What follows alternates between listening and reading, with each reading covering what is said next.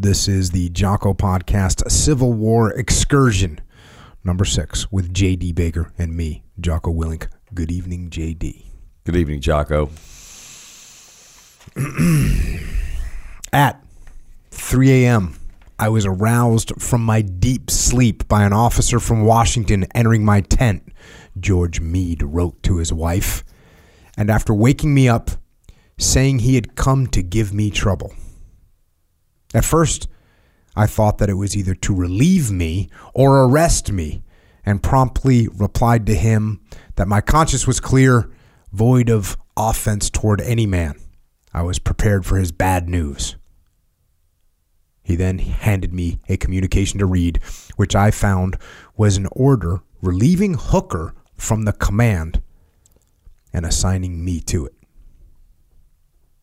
Meade's account suggests an equanimity that may have been more imagined than real. According to the messenger, James A. Hardy, Meade at first became much agitated. He protested that John Reynolds should have been chosen instead, that he, Meade, was totally ignorant of the positions and dispositions of the army he was to take in charge, and that it would only make sense for him to refuse the assignment. Hardy patiently explained that all of Meade's arguments had already been taken into consideration and the president's decision was final. As Meade absorbed this, some of his dry humor returned. "Well, I've been tried and condemned without a hearing," he told Hardy, "and I suppose I shall have to go to the execution."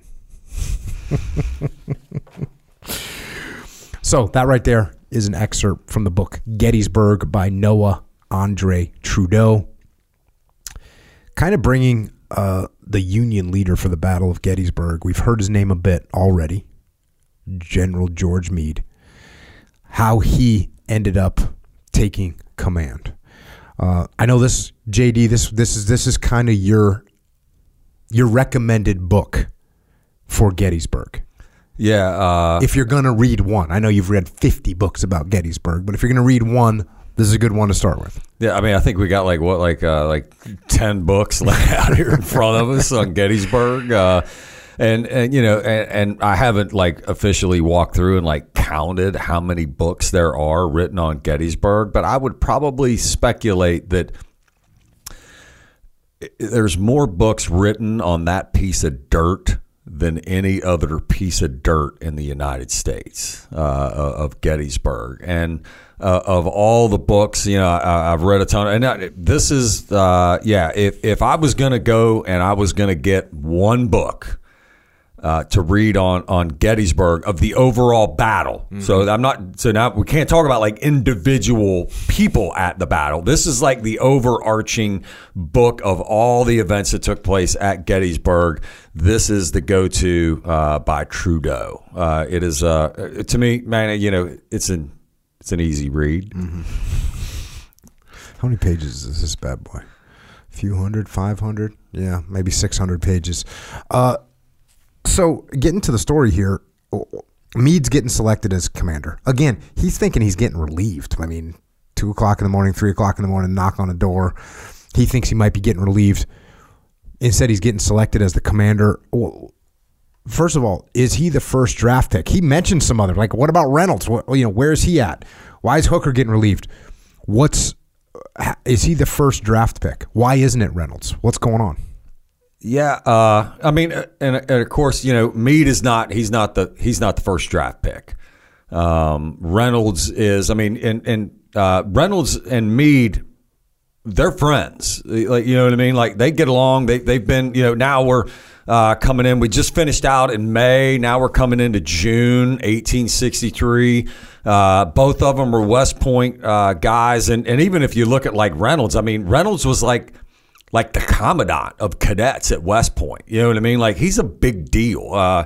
He's also a Pennsylvanian, but so is Meade. Meade was raised in Pennsylvania. His dad, he was actually born in Spain.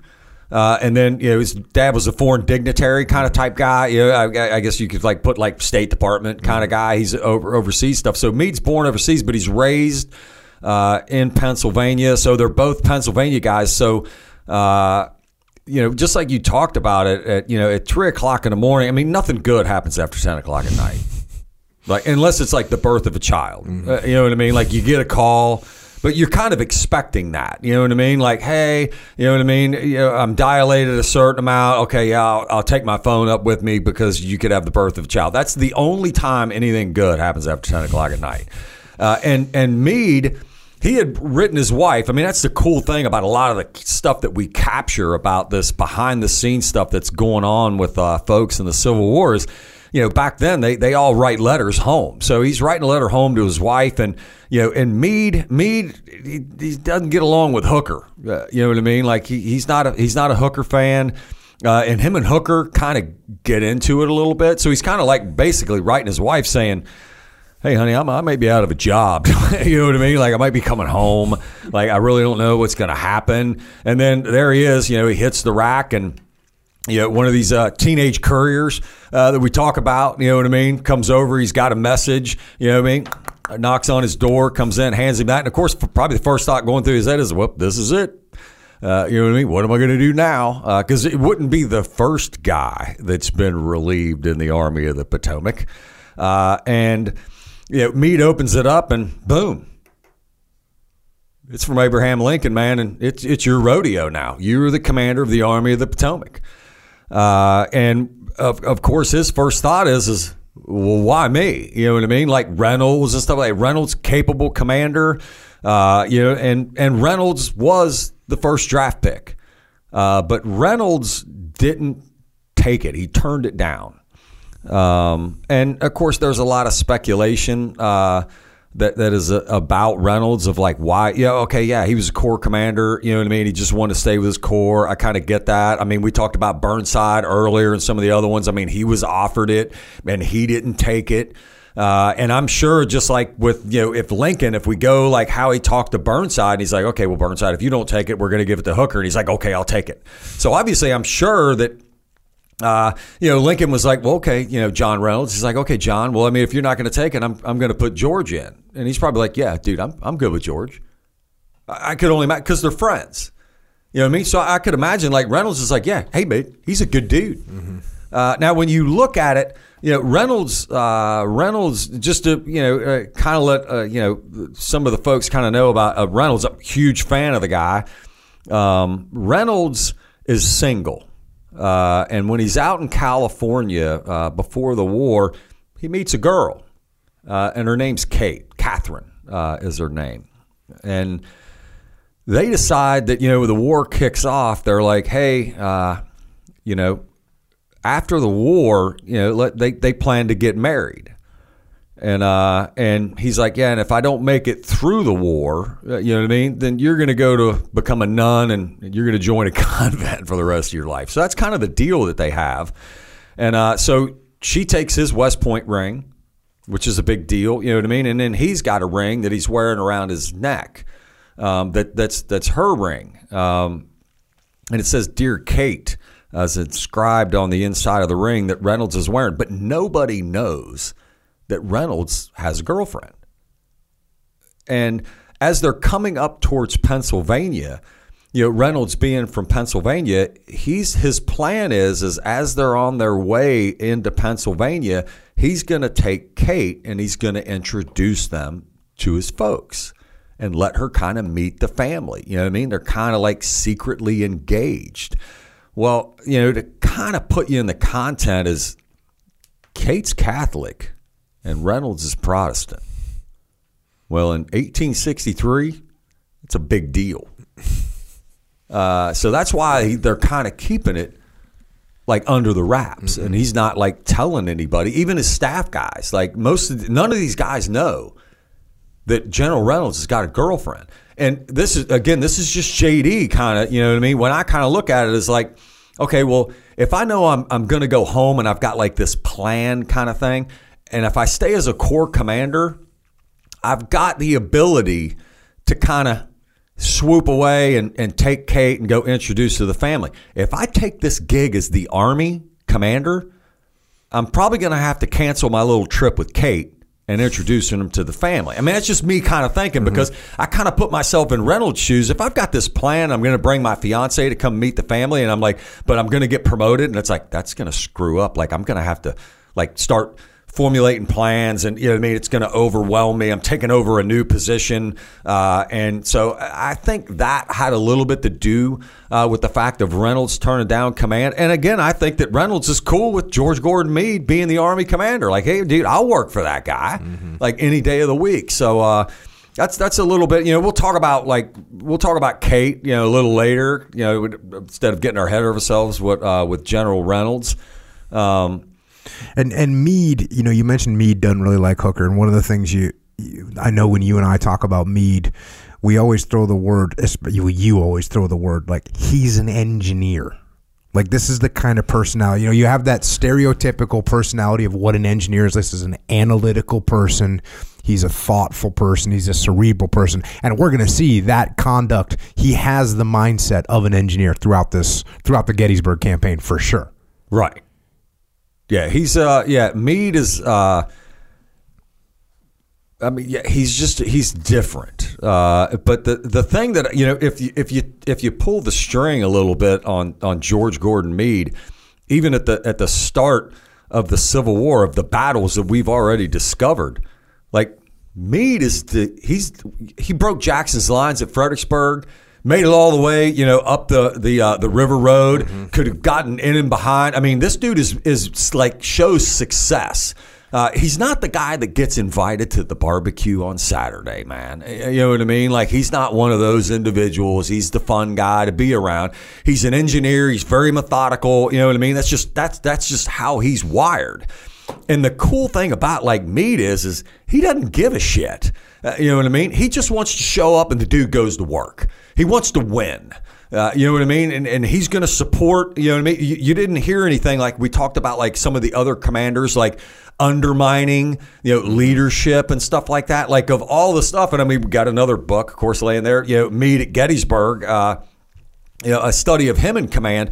You know, and of all the books that I've read, like, I've never heard of Meade. Like, yeah, he might be sending a note to his wife, kind of saying, like, yeah, hey, I really don't like Hooker. Okay, good on him.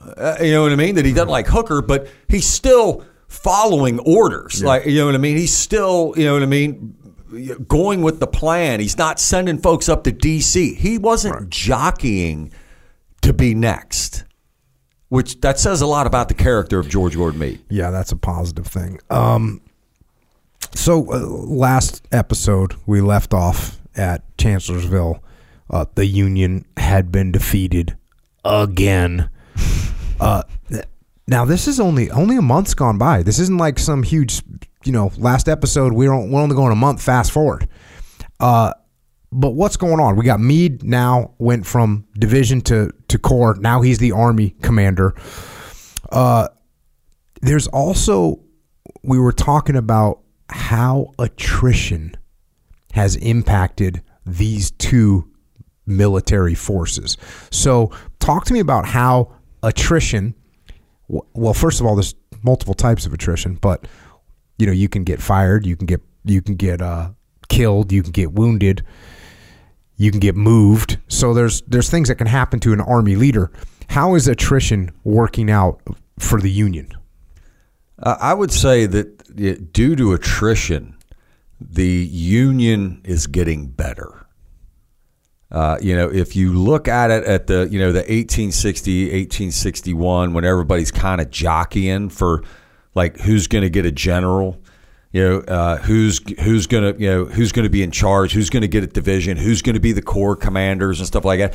And, you know, when we talk all the way back, and even on both Western side, the Western theater, and, you know, this Eastern theater of the Army of the Potomac that we've been, you know, chit-chatting about over the past time. I mean, if you took a photo of the officers of the Army of the Potomac in 1861, Meade is like that dude that, like, have you ever been in like one of those group photos and you send it to your folks, you're like, hey, can you see me? That's my left ear. You know what I mean? Because I'm all the way in the back. You know what I mean? And like all the other folks like McClellan and Burnside and Franklin and Sumner and all these dudes that, like, They're not even in the Army of the Potomac anymore. Mm-hmm. They're all in the front. So due to them, like you said, I mean, there's multiple reasons. You know what I mean? They resigned, they got moved, they got killed. You know what I mean? They got fired. All of those reasons. Now, if you took a photo of the Army of the Potomac in June of 1863, you're not just seeing like the left ear of Meade in the back. The dude's sitting front row, man. And he's up there with who else? Reynolds, Hancock, you know what I mean? Even, other guys that, we'll talk about, today of Chamberlain, you know what I mean? Some of these folks that are just moving up. So they're getting better because finally, like the cream is starting to rise to the top. And it's no joke of with me that like I'm a huge Meade fan. I mean, I like George Gordon Meade, and it's not just because of his actions at Gettysburg, but like throughout so far in the Civil War. I like John Reynolds, Hancock. I mean, these guys are proven they're working their way up. And then you look west. You know what I mean? You got a dude that at this exact time that we're talking about that's going on as they're making this next away game in Pennsylvania before the Battle of Gettysburg. Vicksburg is under siege by that dude who was selling firewood, man, on the streets of St. Louis, that Grant guy. I think he's on a $50 bill now or something. So probably he must have been banging it. And where's that other crazy guy, Sherman, that started out the beginning? Remember, like at the very beginning, we talked about like Sherman, and I was telling a story of him, and they're going in to like get their rank, and he comes out and he's a colonel, and people are like, dude, you could have easily gotten general. He's like, I'll take colonel. I'll earn general. Well, guess what? In 63, Sherman's a freaking general. You know what I mean? So the cream is starting to rise due to attrition. We're getting the likes of some of these phenomenal leaders, in my opinion, with the Union Army. Now, on the other side, for the Confederates, how's attrition working out for them? Well, at the beginning. So again, let's you peel that back a little bit and you look back in 61. I mean, who was the number one draft pick?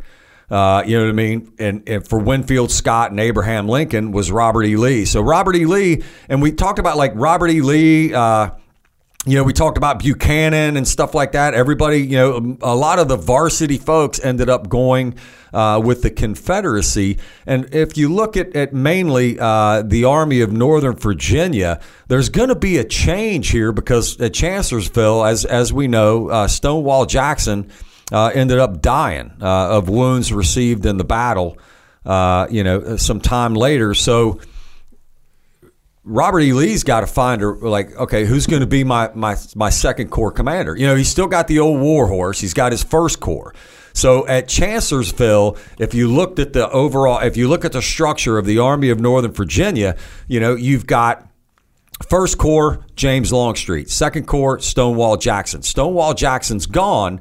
So you and I would obviously assume that, okay, I'm going to take one of the division commanders and I'm going to promote them up to make them the new corps commander. So he's got choices. You've got like A.P. Hill. We heard about him, you know what I mean, at Chancellorsville. He could even, if he wanted to, hell, it's Robert E. Lee. He could go get Stuart and say, hey, you did a pretty banging job as corps commander. Why don't you give up the cavalry? Now, do I think Stuart's going to give up the ponies, you know what I mean, and go hang out with the infantry? He's like, nah, I kind of did my bid. I'm going back to cavalry. But he could if he wanted to. Right. He can select anybody he wants. Robert E. Lee ends up, for some odd reason, he's going to create a third corps. And he's going to now have 3 corps commanders. So he's going to have Longstreet, then he's going to have Ewell and Hill.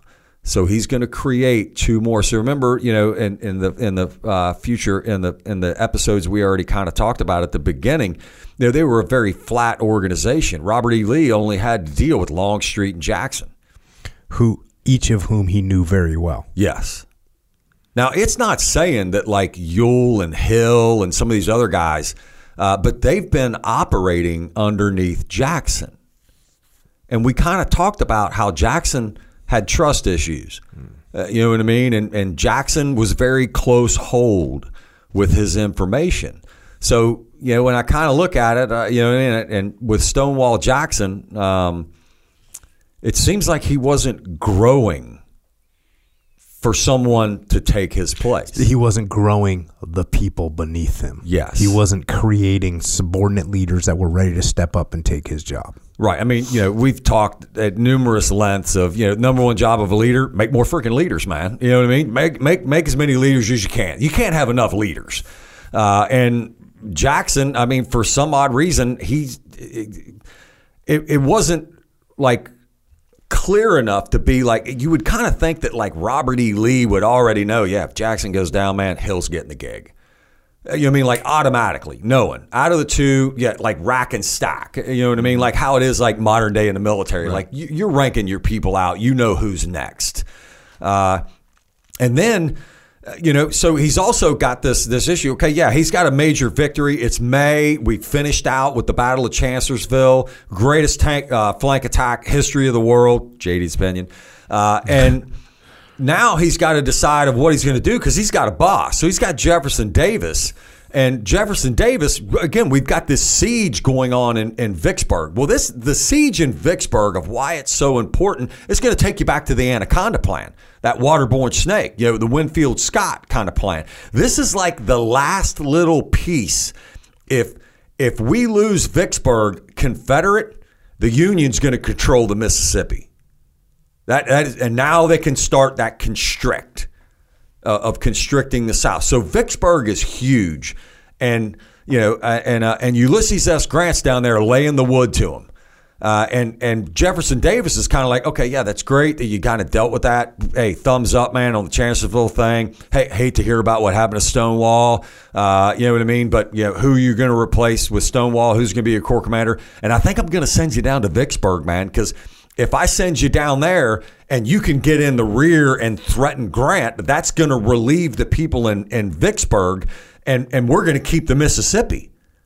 So that's pretty big. You know what I mean? If you're kind of looking at, because you lose Vicksburg, man, here comes that constrictor. And Robert E. Lee convinces his boss, Davis, that, well, how about I go north again, man? If I threaten to the north, that might sway. It's 63. What happens in 64? There's another election. You know what I mean? Some of the former commanders are running on that ticket against Abraham Lincoln, talking about Little Mac. Yeah, McClellan's running against Lincoln, and McClellan politically is like a status quo guy, which we've talked about. And if he wins, probably just like patch things up and we can move forward. Yep. Like, much easier to figure out. We know where Lincoln is at. Lincoln's not stopping. No. McClellan, we could probably figure out some kind of a deal. We could make this thing work. Yeah. And Lee doesn't want to go down to Vicksburg. I mean, part of that's got to be just like, hey, bro, I'm from Virginia, bro. I don't want to go down to Vicksburg. I don't want to go all the way over there, right? I mean, he's from Virginia. He from that area. He doesn't want to leave. Yeah. I mean, and he's not like a spring chicken either. No. Well, I mean, we talked earlier on the first thing. We kind of like, hey, let's get to know JD a little bit. And I told like 8 years old. You know what I mean? First time I go to Lexington, Virginia, and that's where the Robert E. Lee, the tomb is, and that kind of stuff. In 63, Robert E. Lee is 56 years old. Now, of course, like back then, like I used to look at like 56, like that dude's in his 50s, man. He is so freaking old. Now, sitting across the table from you today, man, like I'm looking at it like Robert E. Lee, man, that dude's in the prime of his life. So it's all, that kind of perspective of, but yeah, I mean, and Vicksburg, if you ever get a chance to go down there, it's probably the second most monumented battlefield military park in the United States. And it's just amazing, the topography of the terrain in and around Vicksburg. It's amazing. And what Grant did down there, Grant's Ditch and stuff, I mean, we could go on about that forever. We won't. But so he convinces his boss, Jefferson Davis, that I'm going to go north again, man. Now he went north again. We covered, the Battle of Antietam that took place. That was a draw. Now he convinces the boss, I'm going to go do another away game. Let's get this out of Virginia. Maybe we can help sway that vote coming into 64. We can give some relief to the folks in Virginia, because if he leaves Virginia, that means that this army, whoever's in control, whether it's Hooker, Meade, name it, they gotta do something. So they're going to have to leave Virginia and follow me, he's assuming, to be able to protect Baltimore and Washington. So, okay, yeah, it's going to give a relief. Like you said, now we're in 63, and here we are again in Virginia. And that second battle of Chancellorsville, it's Fredericksburg and man, that region, Spotsylvania County, Stafford County, that whole Culpeper County, dude, I couldn't imagine being a citizen living during 61, 62 time frame, man. It's just because you got Union folks there, you got artillery slunging around, you got a lot of lead flying, horses, mules. They got intake, they got exhaust. That's a lot of horse shit, man, in Spotsylvania County. So they're going to get out, and he's going to do that. But this is the crazy thing, man, is he's going to go 3 corps, and he's going to go do an away game. So he's completely changing the playbook, man. Mm-hmm. Like, he's been 2 corps, and as he goes north, if you looked at it looking at it like a football team, he's 7-0-1. General Lee 7-0 Army of Northern Virginia. That one is Antietam. Other than that, if you look at the peninsula, you look up, through the battles that have been taking place, man. Robert E. Lee's sitting around right around 7-0-1, man, and he's going to go do an away game, but he's got a new playbook of 3 corps, and that now he can't decide. Is it that he can't decide between Ewell and Hill, or is he just thinking, you know what, it'd be really nice to have another maneuver element? Like, hey, well, why? What are the downsides of saying I had 2 corps, 2 maneuver elements to move around the battlefield? I'm going to make 3. Now, I understand that there's complexities that come with that. I understand that now we got some relationships that aren't as close, but are the forces plussed up as well? So now he has that many more, a third more people? No. So all he's doing is basically he's just making smaller corps. Got it. You know what I mean? It's not like he's plussing up to like 200,000. You know what I mean? Like he's still right around that same size. Mm-hmm. He's just going to redistribute the numbers. So it's not like it's, you know what I mean? He's still got the same amount of bodies. He's just adding a layer, which we kind of talked about that with that. When remember we talked Burnside, and he creates these like wing division commanders, and he's just adding layers. So Robert E. Lee literally added a layer. You know what I mean? And why? Why just pick one? Yeah. Then you've still got the old war horse. These 2 guys have both been with Jackson. You know what I mean? Or pick somebody else. So you got one to hold them, one to skin them. You know what I mean? You got your 2 corps. It's pretty flat, and it's worked. Why are you going to go to what? That's like, you win through the playoffs, and then you're going to the Super Bowl. You know what I mean? And you're going to completely change the way you fight. We're going to start passing now instead of running. Right. We made it through the playoffs, running. Now we decide we get to the Super Bowl, we're going to start throwing the ball. Right. And let's bring like 3 quarterbacks. You know what I mean? And just in case we lose 2 along the way, I got a third. So yeah, that's always just kind of and. To be honest, bro, I don't know why he did that, other than he just didn't have enough confidence that either one of those 2 individuals could just solely be a corps commander. Like, because I mean that is a bump. You know what I mean? Like with any job, even in the military, you start out as a team leader, you got 3 dudes. You know what I mean? You go to a squad leader. You know what I mean? You got 12 dudes. You go to a platoon commander, man. You got like 30 of them. You know what I mean? And when you first take over, even though it's just like 30 people, you're like, whew, 30 people. That's a lot of people to be like, you know what I mean? But when you've got 30 people, you've got 3 squad leaders. You know what I mean? So it's not like you're overseeing 3 people. You know what I mean? And that's because you trust your squad leaders are taking care of their people. Well, if you've got Jackson, you know what I mean? Was he getting these folks ready, you know what I mean, for that next step up? And maybe it's got to be that, Robert E. Lee is assuming that, you know what, maybe I should, because, I mean, I couldn't imagine like taking over 15,000 people. Yeah. And especially when Jackson is such a performer. Oh. And now you're looking thinking, which one of these 2 guys is going to fill his shoes? Neither. I'm just going to leave them where they're at, make them peers, and we'll move forward. Right? Right. Like, you're looking at the guy's a total stud. Jackson's winning battles for you like unbelievably, getting the job done. And now he's gone. And like, oh, shit, who am I going to put in here? Well, you know what? Neither one of them. We'll just kind of keep them neutral, and we'll see how this works out. Yeah, so that's basically, I mean, he's going to, right, wrong, or indifferent, Robert E. Lee makes the call. He's going to go do an away game. And again, like, we're talking about, we finished this out in May. And when, you're reading about George Gordon Meade, man, this is June. So like you said, man, this is a month. And we're in Spotsylvania, Virginia in May. When we're talking about Meade, when you read at the beginning of the book, when he gets that note, dude, that dude's in Frederick, Maryland. You know what I mean? Like, because like I go to Gettysburg, like I've been there a couple of times. You know what I mean? When I leave my house, dude, it's a 2.5 hour drive. You know what I mean? 70 miles an hour. Yeah. I mean, these dudes are walking. It's May. You know what I mean? Coming into June. East Coast, wool uniforms. They got all their stuff. You know what I mean? And now they're in pursuit. So when he gets that note, Meade is already in Frederick, Maryland.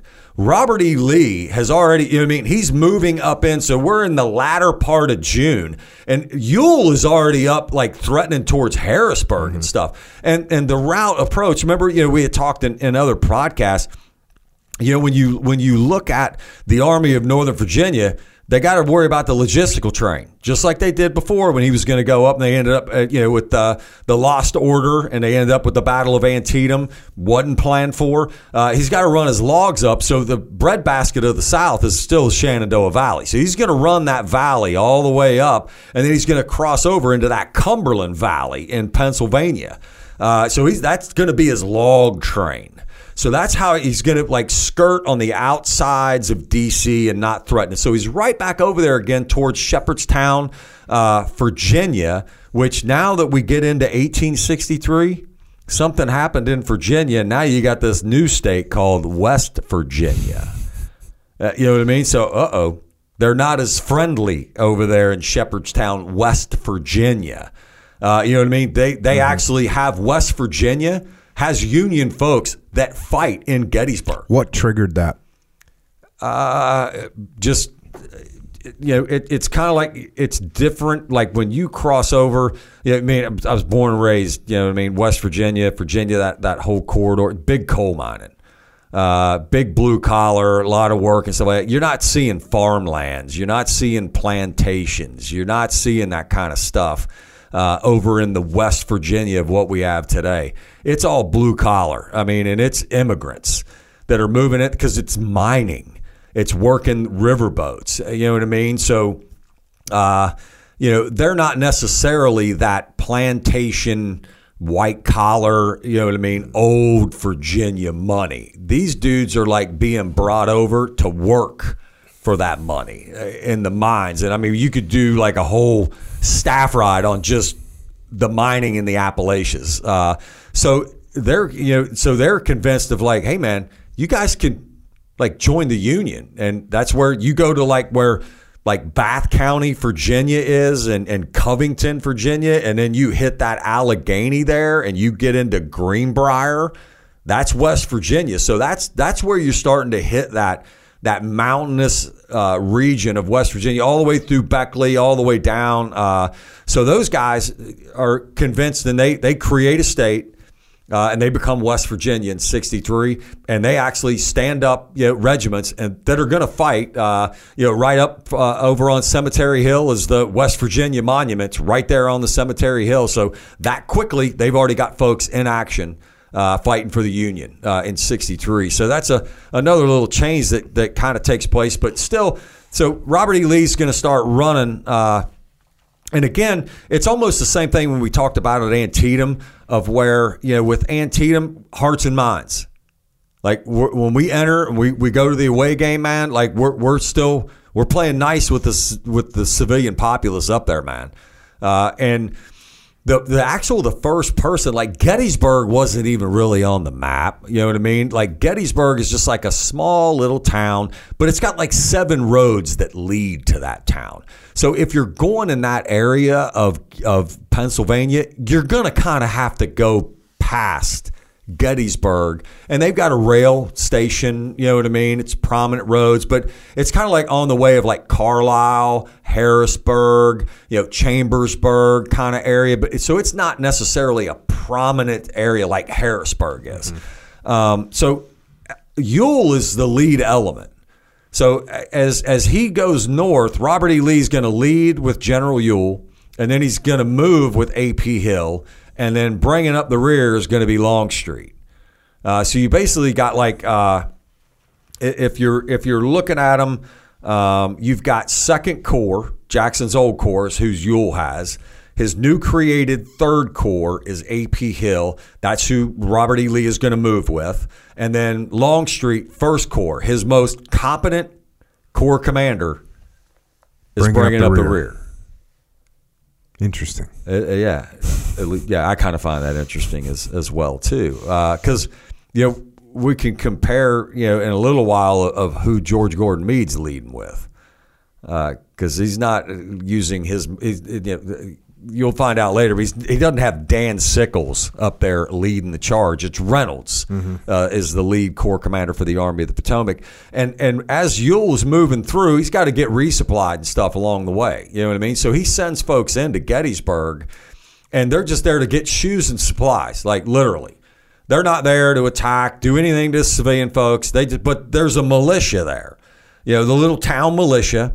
You know what I mean? They're going to grab their muskets, and they're like, here comes the Confederates. They go out, they fire a couple of shots, and they run the hell away because they're not going to, this militia is not going to stand up. Because all like the fighting folks from in and around Pennsylvania, they're in the Army of the Potomac, or they're in the defensive. So nothing against militia people in Gettysburg. You're not going to go up against a professional army, especially not the Army of Northern Virginia, 701. So these guys are going to come in, and they're going to report out. You know what I mean? Like every day you got to send reports to the boss. So Ewell reports that, hey man, we got supplies in Gettysburg. We kind of cruised in. We had they had a small militia, because that's going to play a part later on with another corps commander, because that's information that everybody knows of like, hey, like if I cruise by, I'm going to send folks in. Maybe I'm going to go into Gettysburg. The only threat that's there is militia. Mm-hmm. So that's going to play into how we get into the Battle of Gettysburg a little bit. So that's kind of Robert E. Lee. So as this is happening, what's Meade? What's Meade's goal? So they must see this maneuver happening. What is Meade? What is the president? What's Lincoln going to tell Meade to do? Yeah, so it's the same thing. So one, hey, Tag, you're the commander. And he's got to kind of figure out of like, okay, well, everybody knows Robert E. Lee is moving north. He's already in Pennsylvania, and they know this. And I'm sure that with if you look at the folks that are in the Army of the Potomac, we talked about Meade, Pennsylvania, Reynolds, Pennsylvania, Hancock, Pennsylvania. I mean, they got a lot of dudes from Pennsylvania, and their families live in Pennsylvania. So I'm sure they're all like, yeah, dude. Now it's our home turf. Now we're playing tag in my neighborhood. You know what I mean? Like these people like me now. So I'm sure at first they're thinking, yep, we're going up there, man. We're going to get Robert E. Lee out. But he's got a boss.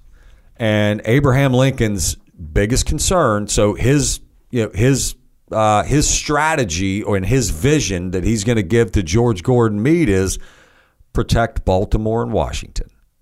That's the biggest commander's intent, and the number one mission for Meade is you protect Washington, D.C., and you protect Baltimore. Yep. And what's interesting about this, if you're listening, if you're not too familiar with the battles, that means from where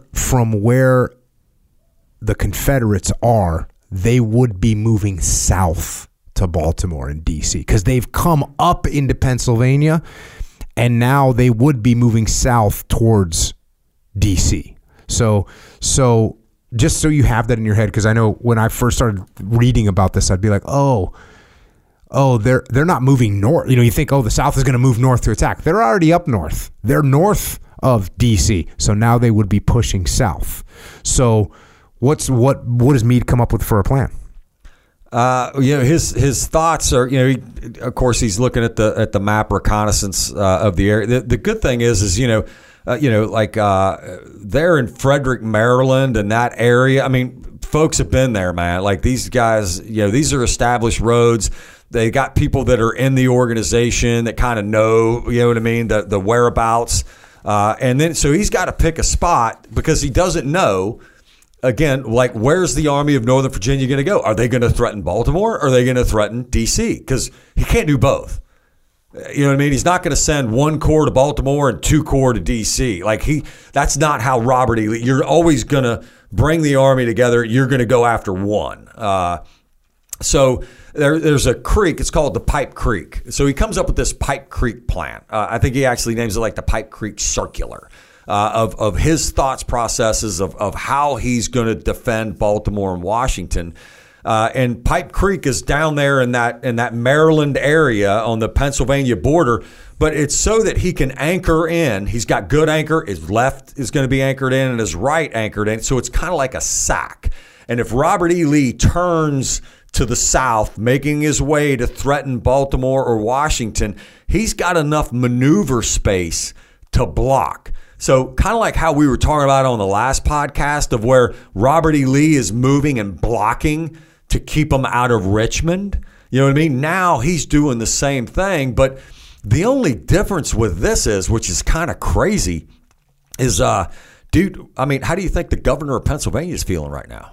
I feel like New Jersey, you know what I mean? Like these dudes, and we've got, I mean, if anybody wants to, I mean, you can literally you can see all the email traffic of what we would call today, because it's captured in time and recorded.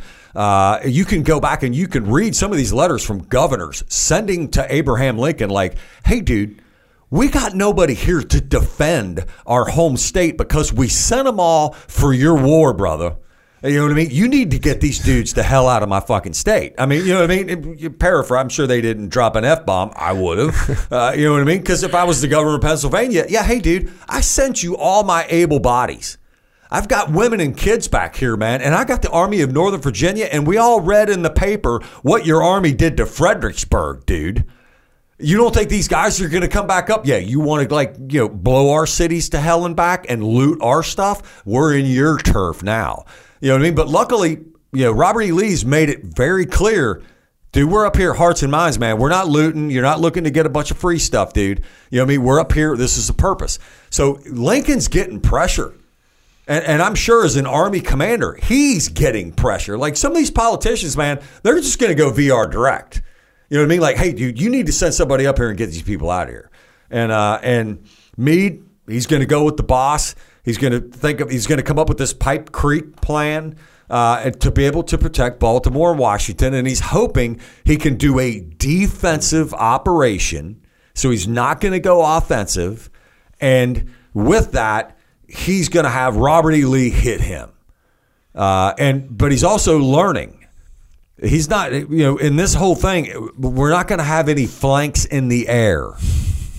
What's his anchor points? He's got 2 stream beds.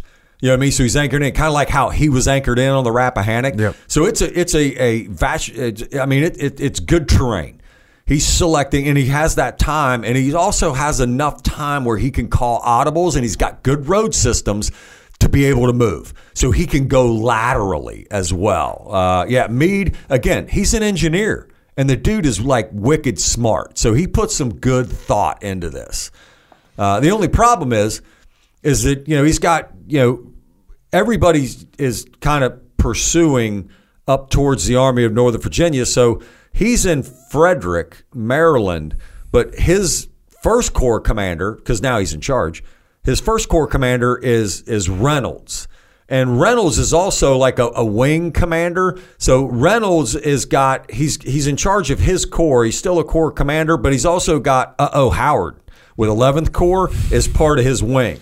So he's got Howard following in trace. So Howard is kind of following Reynolds. And are they maneuvering towards Pipes Creek? No. Is that where they're going? Nope. They're not privy yet to the Pipes Creek. They're just moving, chasing. They got to keep an eye on where the hell is Robert E. Lee going so that they're prepared.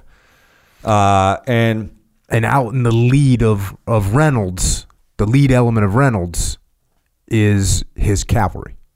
Yeah, he's got his reconnaissance. Yep, he's got a general that's up there, and he's running reconnaissance to basically to report to Reynolds of like he's got eyes on the Confederacy. He's the dude that's reporting back. That's how they know like the progress of the Confederacy, that he's doing his job. And the guy that works for Reynolds is an interesting fellow named John Buford. He's the cavalry commander, and he's running reconnaissance for Reynolds. So we talked a little bit about cavalry, but just to clarify, cavalry, the main purpose of cavalry is, look, you're on a horse, you can go fast. And you can go fast, you can find out what's going on, you can then report that information back up the chain of command. That's what the purpose of cavalry at this time is, to go out, do recon. And so that's what's happening.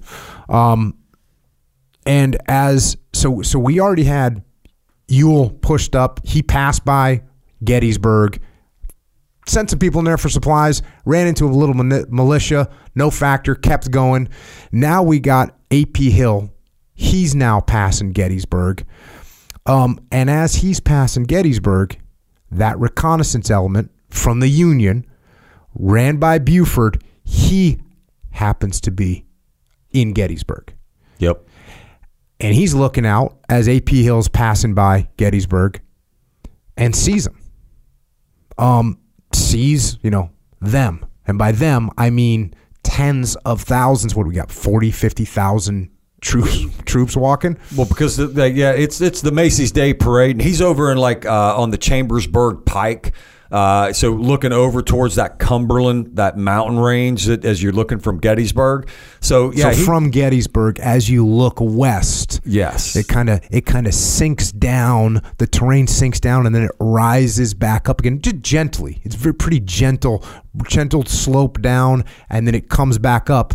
And in that sort of valley, closer to where it comes back up, that's where A.P. Hill has got his corps walking up. Yep, and it's the modern day that Chambersburg Pike, and because of the reorg, so it's basically like he's got 15,000 dudes. It's the Macy's Day Parade. You know what I mean? It's a 2-lane, 2-track road. You know what I mean? It's prominent. Like I said, Gettysburg, Pennsylvania, man, been there before we were even a country. But it's those rolling farmland of Pennsylvania that a lot of people are very familiar with. So A.P. Hill is making his approach up, and it's amazing. So is A.P. Hill hooking a right and now headed to Gettysburg? Yeah, his approach is coming towards Gettysburg. I'm sure he needs resupplies and all that kind of stuff, and he's thinking the same thing. Ewell did it. It's just like if I'm ahead of you by a couple of days, and I'm like, yeah, hey Jocko, man, hey, don't stop at this gas station, man. They're out of this, and this gas station's got this. Make sure you go to a Wawa, and they're out of Jocko. You know what I mean? Fuel. You need to give them a call real quick. So you know what I mean? And it's like, oh, okay, yeah, that place. So you're going to take the recommendations of the reconnaissance that's done before you. Mm-hmm. So he's like, okay, well, I can head into Gettysburg. So he's making an approach coming out of Chambersburg. And he's making the approach coming towards Gettysburg, but he's still he's still 10 miles out. You know what I mean? But Buford gets eyes on him. You're moving that amount of people, man, in June. That's a lot of dust. There's a lot of animals. You know what I mean? That's just that's like trying to hide the Macy's Day Parade in the frickin' desert, man. You're going to see him from a long ways away, and he's got good eyes on, and that's his job. So Buford sees this, the Army of Northern Virginia. He doesn't necessarily know at the time, which corps, but he knows that, there's folks threatening up around in Harrisburg, Carlisle area that's just north of that Chambersburg and north of Gettysburg. So he knows he's got a body that's up there, and then he's got one that's right here, Chambersburg, and then he doesn't know where Longstreet is. Mm-hmm. Nobody's got eyes on Longstreet. So so you got Buford. He sees this, and he's got to make decisions of what he does. But like you had said, he's cavalry, and the job of cavalry is reconnaissance. And if you're in reconnaissance, you literally are told that, you know what I mean, you can't do reconnaissance if you're dead. So don't go get in a gunfight, man. You know what I mean? Just get the reconnaissance, come back and tell us. Unless you get in a little skirmish, chance contact, yeah, okay, take a couple of shots, swing your sword a few times, shoot a shotgun, but get the hell out of there because you can't do recon if you're dead. Mm-hmm. So that's his job, is to go back and report the Reynolds. But and at the same time, he's thinking, there's some terrain that I'm sitting on right now that if they get, going to be a problem. So at the same time, he's thinking, hey, I know my job is to run back and tell my boss what's going on. At the same time, he's thinking, wait a second, if we let this army roll, these Confederates roll in here, they're going to be in a really good spot. And it's going to be a big problem for us. So he's got a little bit of a decision to make. Yeah, because his boss, Reynolds, is about 10 miles east of Gettysburg, coming his way. So you got these two folks, and he's sitting on McPherson's Ridge. So, and as we know, like Buford made his way through Gettysburg, and he's doing reconnaissance. He's doing map updates. He's looking at terrain, defensible positions. I mean, dude, Buford is a competent cavalry commander, man. The guy's like been there, done that, T-shirts and hats, man. Love the guy, as you can kind of tell. So as he's coming through town, yeah, it's just like you said, he's up on McPherson's Ridge, and he's like, if those guys get... So in Gettysburg, you got three ridge lines, right? You've got McPherson's Ridge, which is the closest to A.P. Hill's Corps. Then you've got the Seminary Ridge. McPherson's Ridge is sort of just, what would you say, northwest of the town of Gettysburg. Yes. So just if you're trying to picture this in your mind, you got three ridges we're about to talk about. The first one, McPherson's Ridge, is the furthest northwest. It's northwest of the little town of Gettysburg. That's the first ridge that we're talking about. Yep. Second ridge, Seminary Ridge, because it has the first Lutheran seminary ever established in the United States. It's a prominent building, still there. If you've seen the movie, you'll see the cupola, all that kind of stuff. The steeple, basically. So you got the Seminary Ridge, and they're in between McPherson's Ridge and the Seminary Ridge is that low kind of farm field that still is there. You know what I mean? So it's got like barley or corn and, you know what I mean, that kind of stuff growing. So it's flat valley, and then it's, and we've been there multiple times. You know what I mean? It's not really a big rise up onto the seminary, but it's enough to where, like, you got a primary line and you got a secondary line that can support the same mission. Yeah. So yeah, it's Seminary Ridge. And then eventually you're going to go, lose a little bit of altitude again. You're going to get to the town of Gettysburg, and then it's going to go up on the final ridge, which is Cemetery Ridge. Cemetery, and it's pretty easy to find because there's like a lot of these white stones up there, and it's a freaking cemetery. Right. And cemetery, and it's even more, like a lot of folks, when you go there, you're like, where the hell's the ridge? I mean, but the ridge is just like that. I mean, it's just enough of a rise because, again, between the seminary and the cemetery, it's another drop down, and you do have the town, but south of the town, it's all farm. Open, yep. Open. I mean, and then it's got that slight little rise. And what would you say, Jocko? It's like maybe like 3/4 of a mile in between Cemetery and Seminary Ridge. Yep. And then it's probably less than that. McPherson to Seminary is like, what, maybe a half a mile? Yep. I mean, you're within range. I mean, that's 308. Yep. You know what I mean? So, yeah, I mean, so you're looking at those three series with a little bitty town. I mean, Gettysburg's not a banging town. No. Even right now, it's like a little tiny town. Yeah. And at the north end of Cemetery, you've got some other terrain features as well. Yep. You got what's called Culp's Hill. So you got Cemetery Hill where the cemetery is. And then what is that, like a little bit like west? Like just west of it, like, I mean, not very far at all, man. Like not less than a mile. You've got Culp's Hill, which is a wood lot for the Culp farm that's over there on that side. Then you've got Wolf Hill that's farther to the east and a little bit north. And then you got Benner Hill. You know what I mean? It's another little prominent terrain feature. But those ones that are there aren't as like Culp's Hill and Cemetery Hill next to the town, like those are the prominent features. And then if you run south down the Cemetery Ridge, it's going to drop down low. And the next thing you know, it's going to kick up and you're going to gain some elevation and you're going to get, like back in 63, they just called it the Round Top. Mm-hmm. In 2022, you've got the first little spur is Little Round Top. And then you got a little draw and then it kicks up to Big Round Top. And that's all a part of Cemetery Ridge. So if that kind of, I mean, I feel like I'm literally there right now. Yeah. Love it. So that's where Buford's at. Buford's at that first ridge, McPherson's Ridge. He's there. He's looking. He sees AP Hill, 15,000 strong, that he can kind of, the dust, the animals, like he sees what's going on. He's got a decision to make. What should I do? And I'm going to go to this book by John Buford. The book is called John Buford, A Military Biography, written by a guy by the name of Edward Longacre. And so here's what he says about this decision.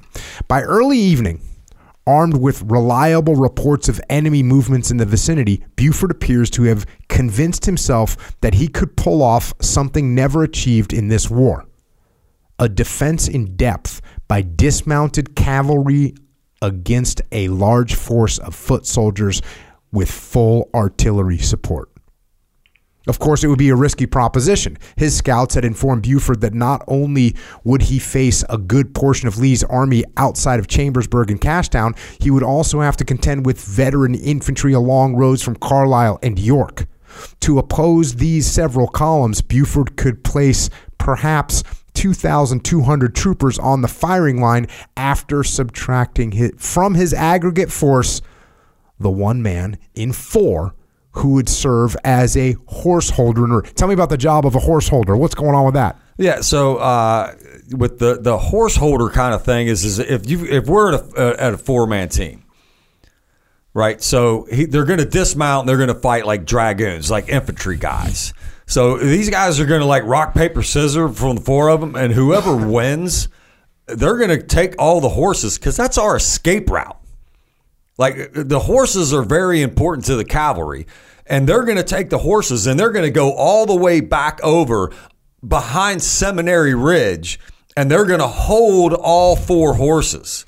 So after I'm like picked to hold the horses, Jocko would be looking at me like, JD, dude, don't you fucking leave with my horse, man. I don't care how bad it gets, dude. Yeah. You better be there. Because, I mean, it's going to be game on. Yeah. I mean, what he does here is incredible as a cavalry commander. But the point, one of the major points there is that we just gave up a quarter of our fighting force. A quarter of our guys just left with the horses, taking care of our extraction platform, which is we're very thankful for. But that means JD's back there. He's back there over one terrain feature away, chilling out with some horses. We lost that much of firepower. So here we go, back to the book. Against such odds, Buford could expect to hold his ground for a few hours at best.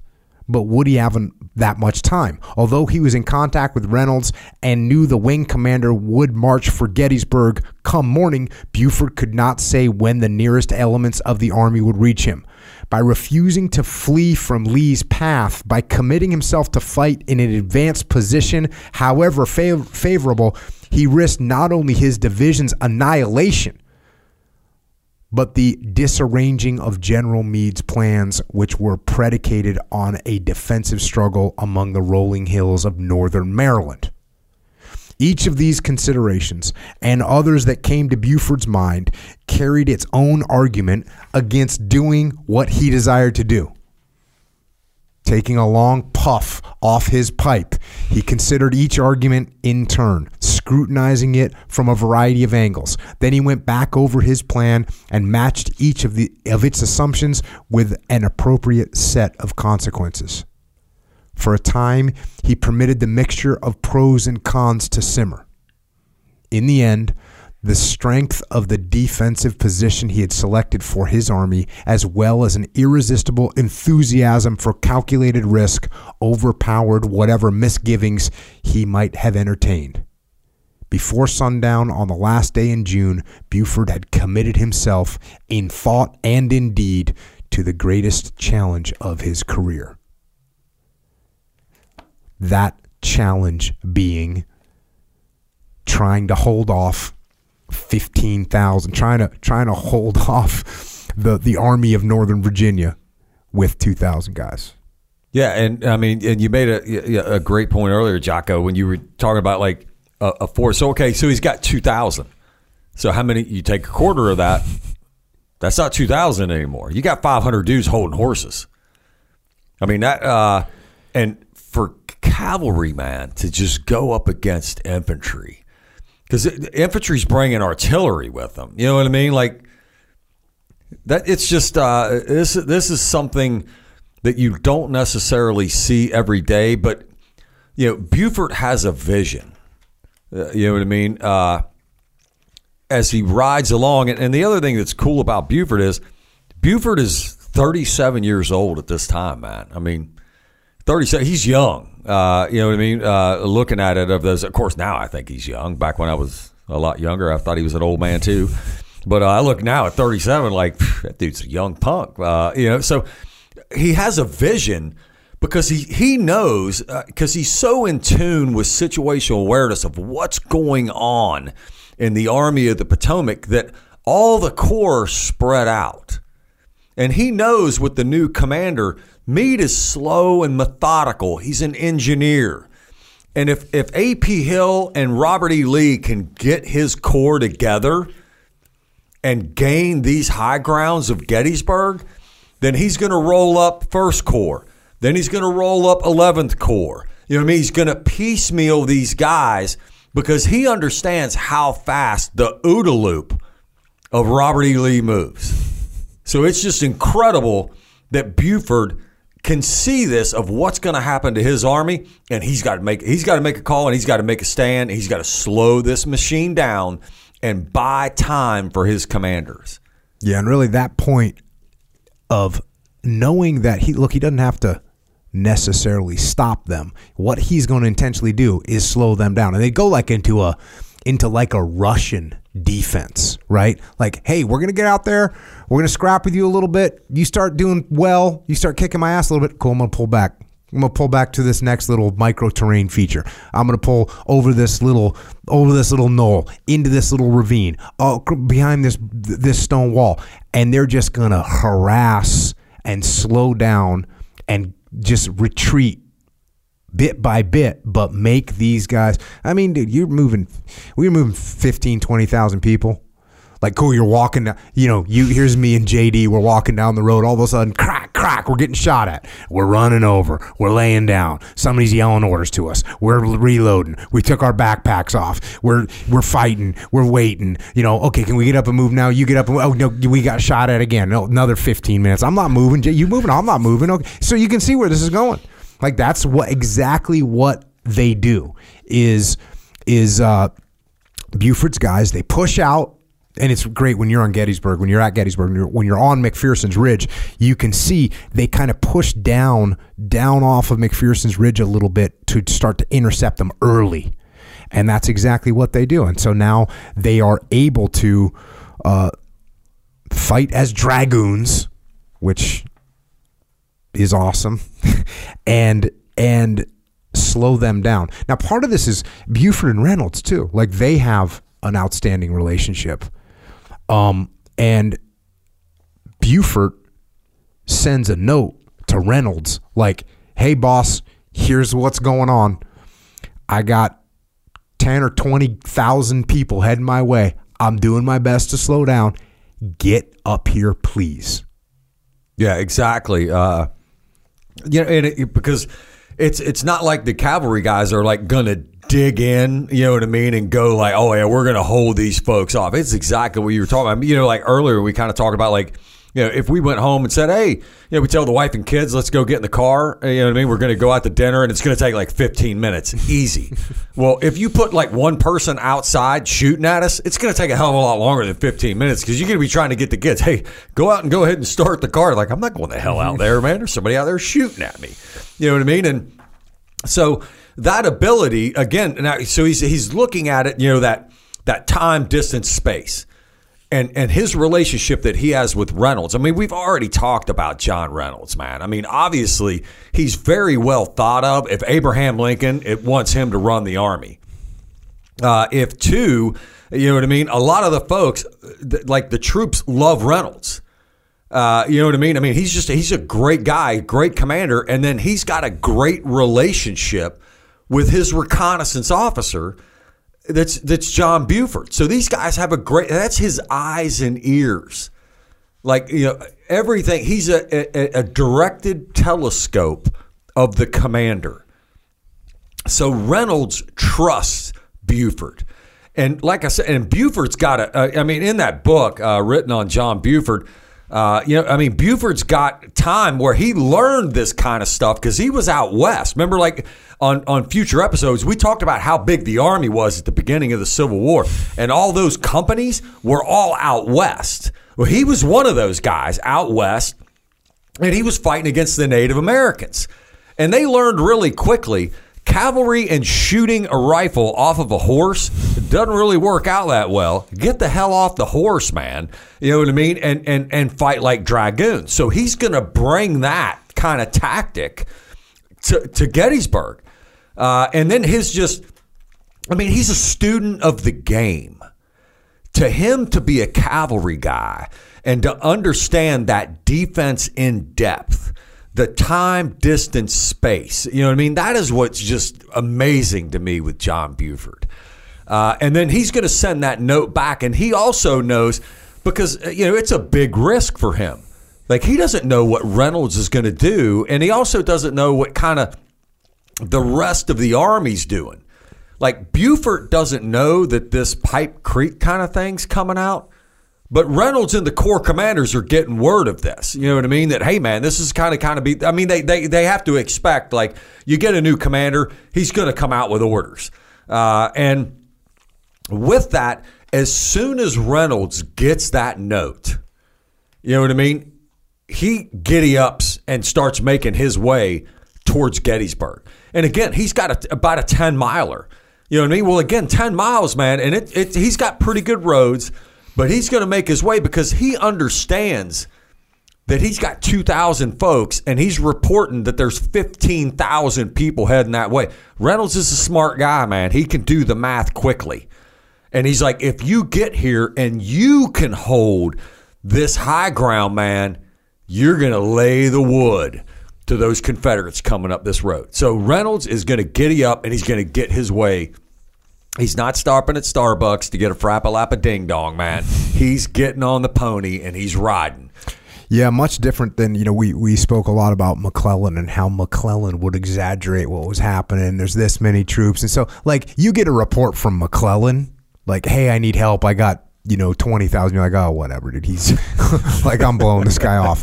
But when you have that trust, you have that relationship, then it's, oh, if Buford's telling me that I need to get up there, let's go. So that trust up and down the chain of command and that relationship up and down the chain of command is what allows this to be successful, at least in this early stage of the battle. Yeah, because, and it even goes farther with that. Now you're looking at, it's a whole different dynamic that we're dealing with here in the Army of the Potomac. Like, when you brought up, like, Little Mac and, like, his influence, if that was him at McPherson's Ridge, there's 198 million people down in Chambersburg. You know what I mean? Like the whole Confederacy has moved to Chambersburg. With these guys, so he's going to get that information from Buford. So guess what Reynolds is going to do? He's going to send a freaking teenager, man, down, and he's going to let the other folks know. He's going to let his boss know because of his relationship with Meade.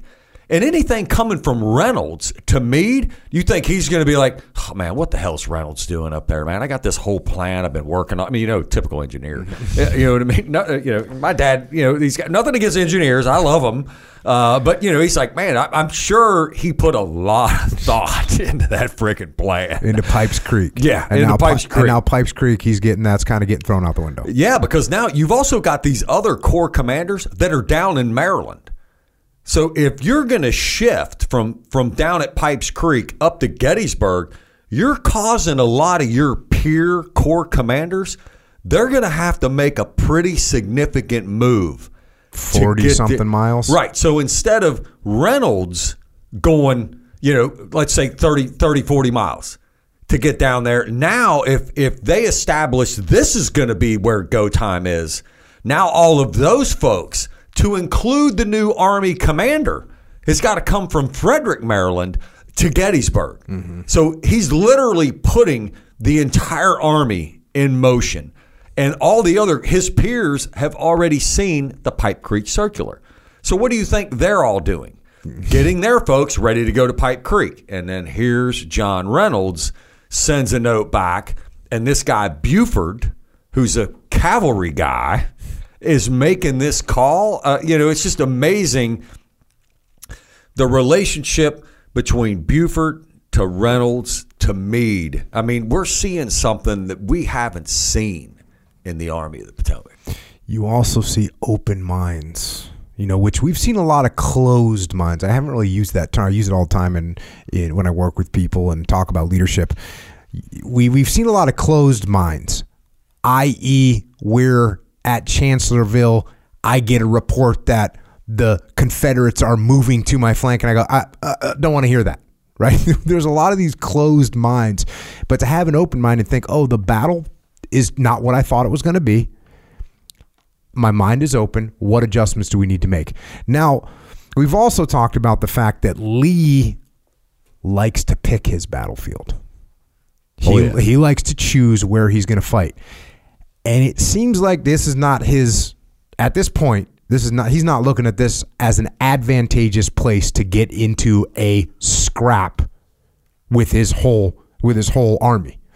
So this is a point where he's saying, look, you're going to go into Gettysburg, okay. There might be some militia in there, okay. But we don't want to fight here. And his orders are don't get into a general engagement. Right? That's Lee's assessment. Yep. That's what he doesn't want to get into a big fight here. He hadn't chosen this. Maybe he hasn't gone up there and looked at it himself, or he's got some other thing in mind, or he's seeing the vision of where he wants this battle to take place, and it ain't in Gettysburg. So he tells his guys, all right, hey, you're going to go in, get some stuff. You might get some resistance, okay, but don't get into a general engagement. How's that work out for him? Yeah, and you're spot. Remember, these three corps are all separated. So he's, and if he's going to go into every battle that we've talked about, there's one thing that's for certain.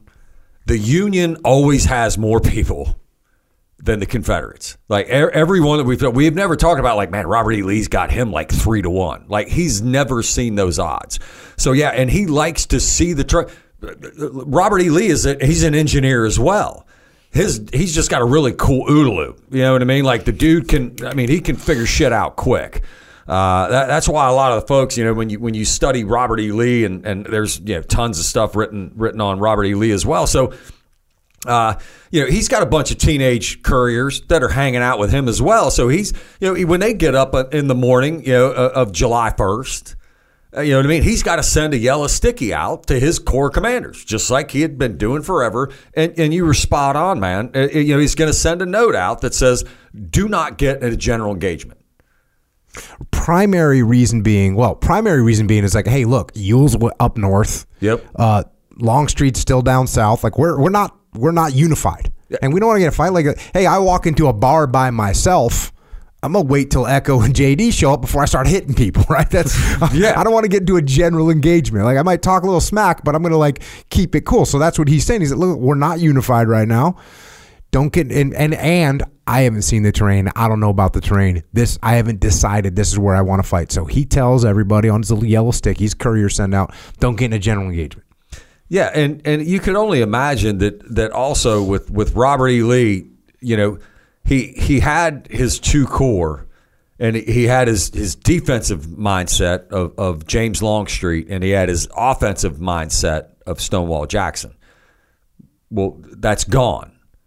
So he's also got two new corps commanders. So I could imagine he wants to keep them in close. Mm-hmm. And I'm going to imagine on an away game, I think offensive is not something that he's like. He wants to get into a position to where he can be attacked because he's always outnumbered. His resupply, man, running all the way back down to the valley. It's like 20 miles, man, of a log train. Huge, because he's got to bring all his stuff with him. If you look at the Army of the Potomac of Frederick, Maryland and all that, their supplies, they got Baltimore and Washington literally to their southeast with road networks.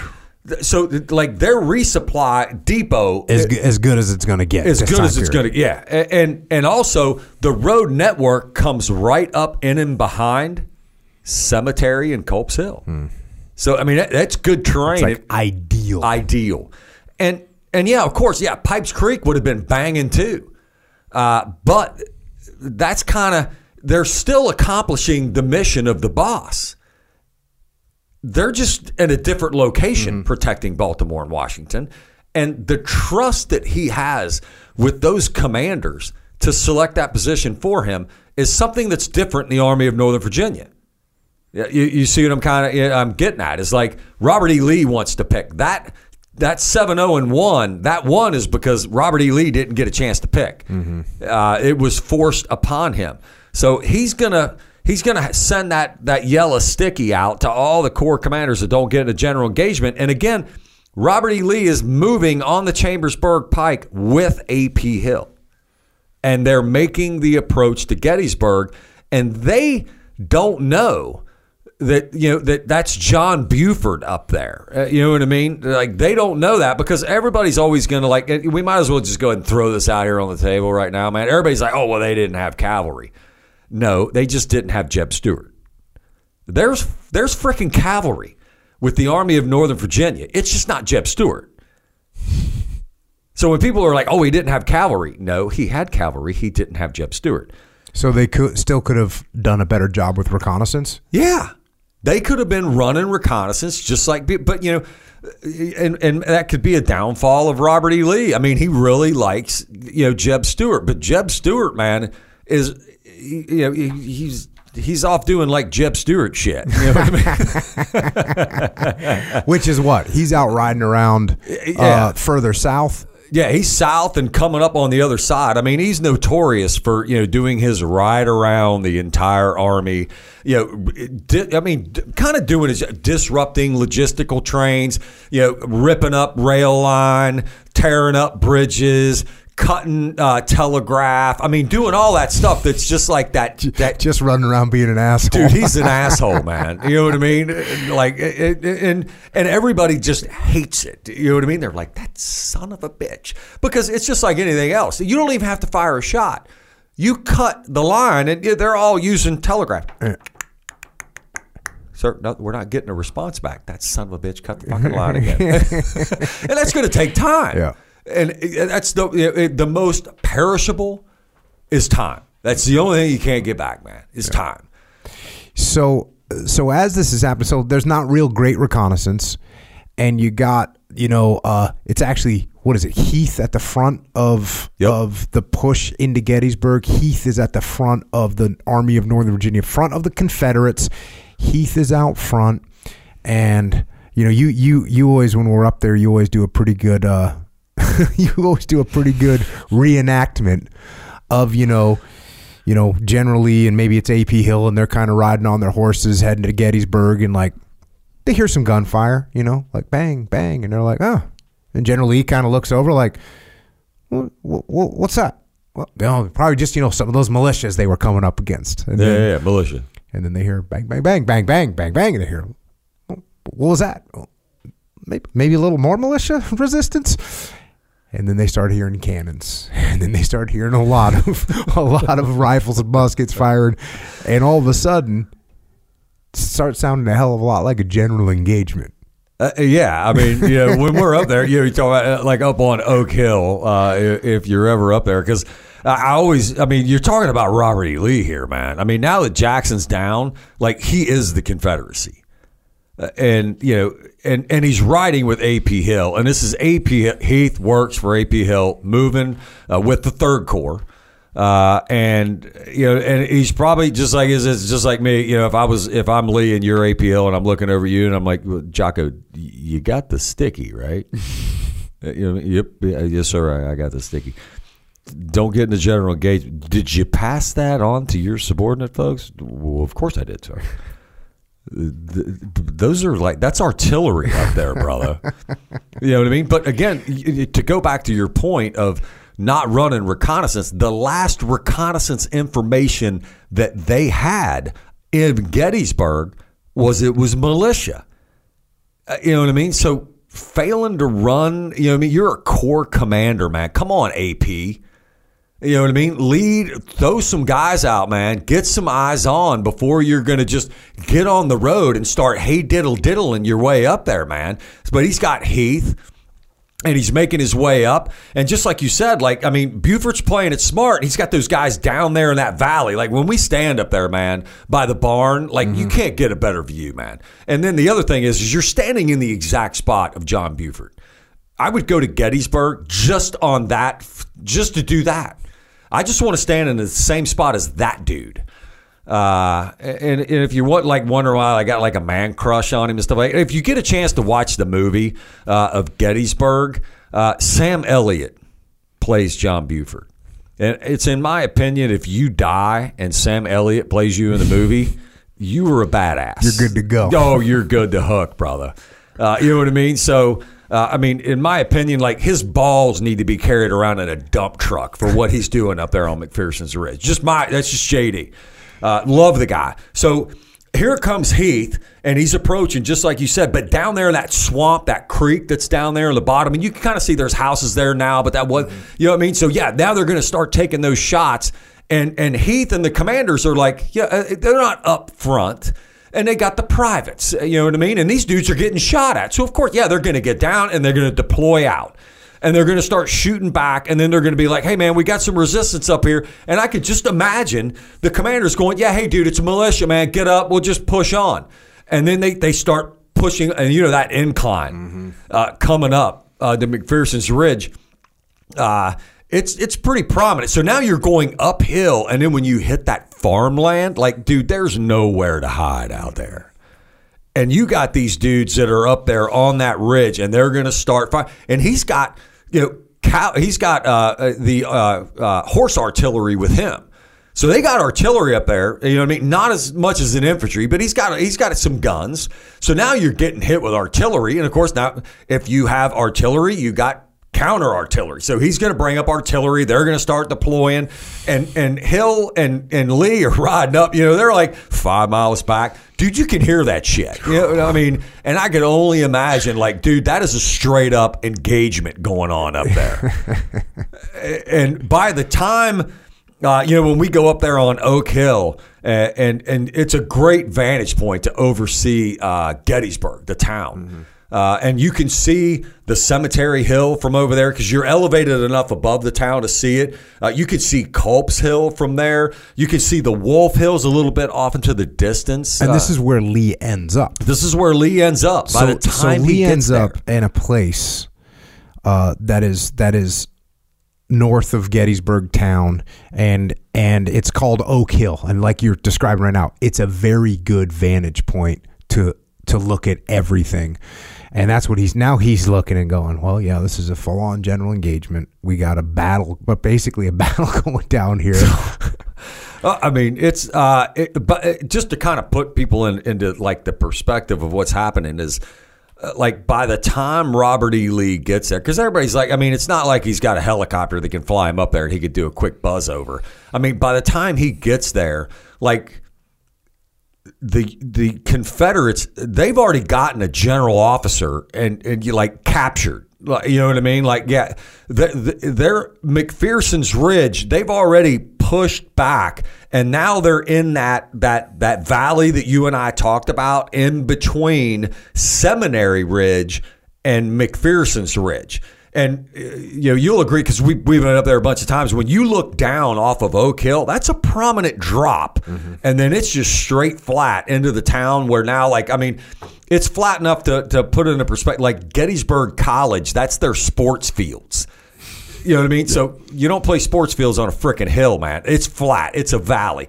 So he gets up there, and A.P. Hill and his folks, they're successfully pushing that first corps of John Reynolds back off of McPherson's Ridge by the time Robert E. Lee gets to Oak Hill. How's Reynolds doing? Yeah. Unfortunately, also by the time Robert E. Lee gets down there, John Reynolds is not the senior commander on the field anymore. He is like literally, I mean, from where we stand there at the McPherson barn on McPherson's Ridge, like, I mean, what would you say, man? Like 200 yards down in that wood line, a little bit back off of McPherson's Ridge is, Reynolds gets shot and killed. Like out of the gate. Like him. Out of the gate, yep. Man. And I always kind of, because obviously I've spent a lot of time standing up there and just thinking about John Buford and what he did that day. But I could imagine when he's up there just like laying the wood, you got 1,500 guys, and then you look back to the east and you got the seminary and you see Reynolds making his way up. Your man. Bro. Oh, yeah. I bet he's like, son of a bitch, he's here, man. Because now, guess what? It's his rodeo. Mm. You know what I mean? Like, he's now the senior commander, and Reynolds is that guy. He owns it.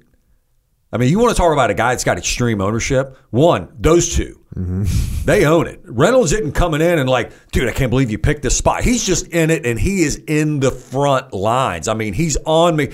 He's not sitting back. He very well could have stayed back at the Seminary Ridge right next to the seminary and sent folks forward and observed the battle from there.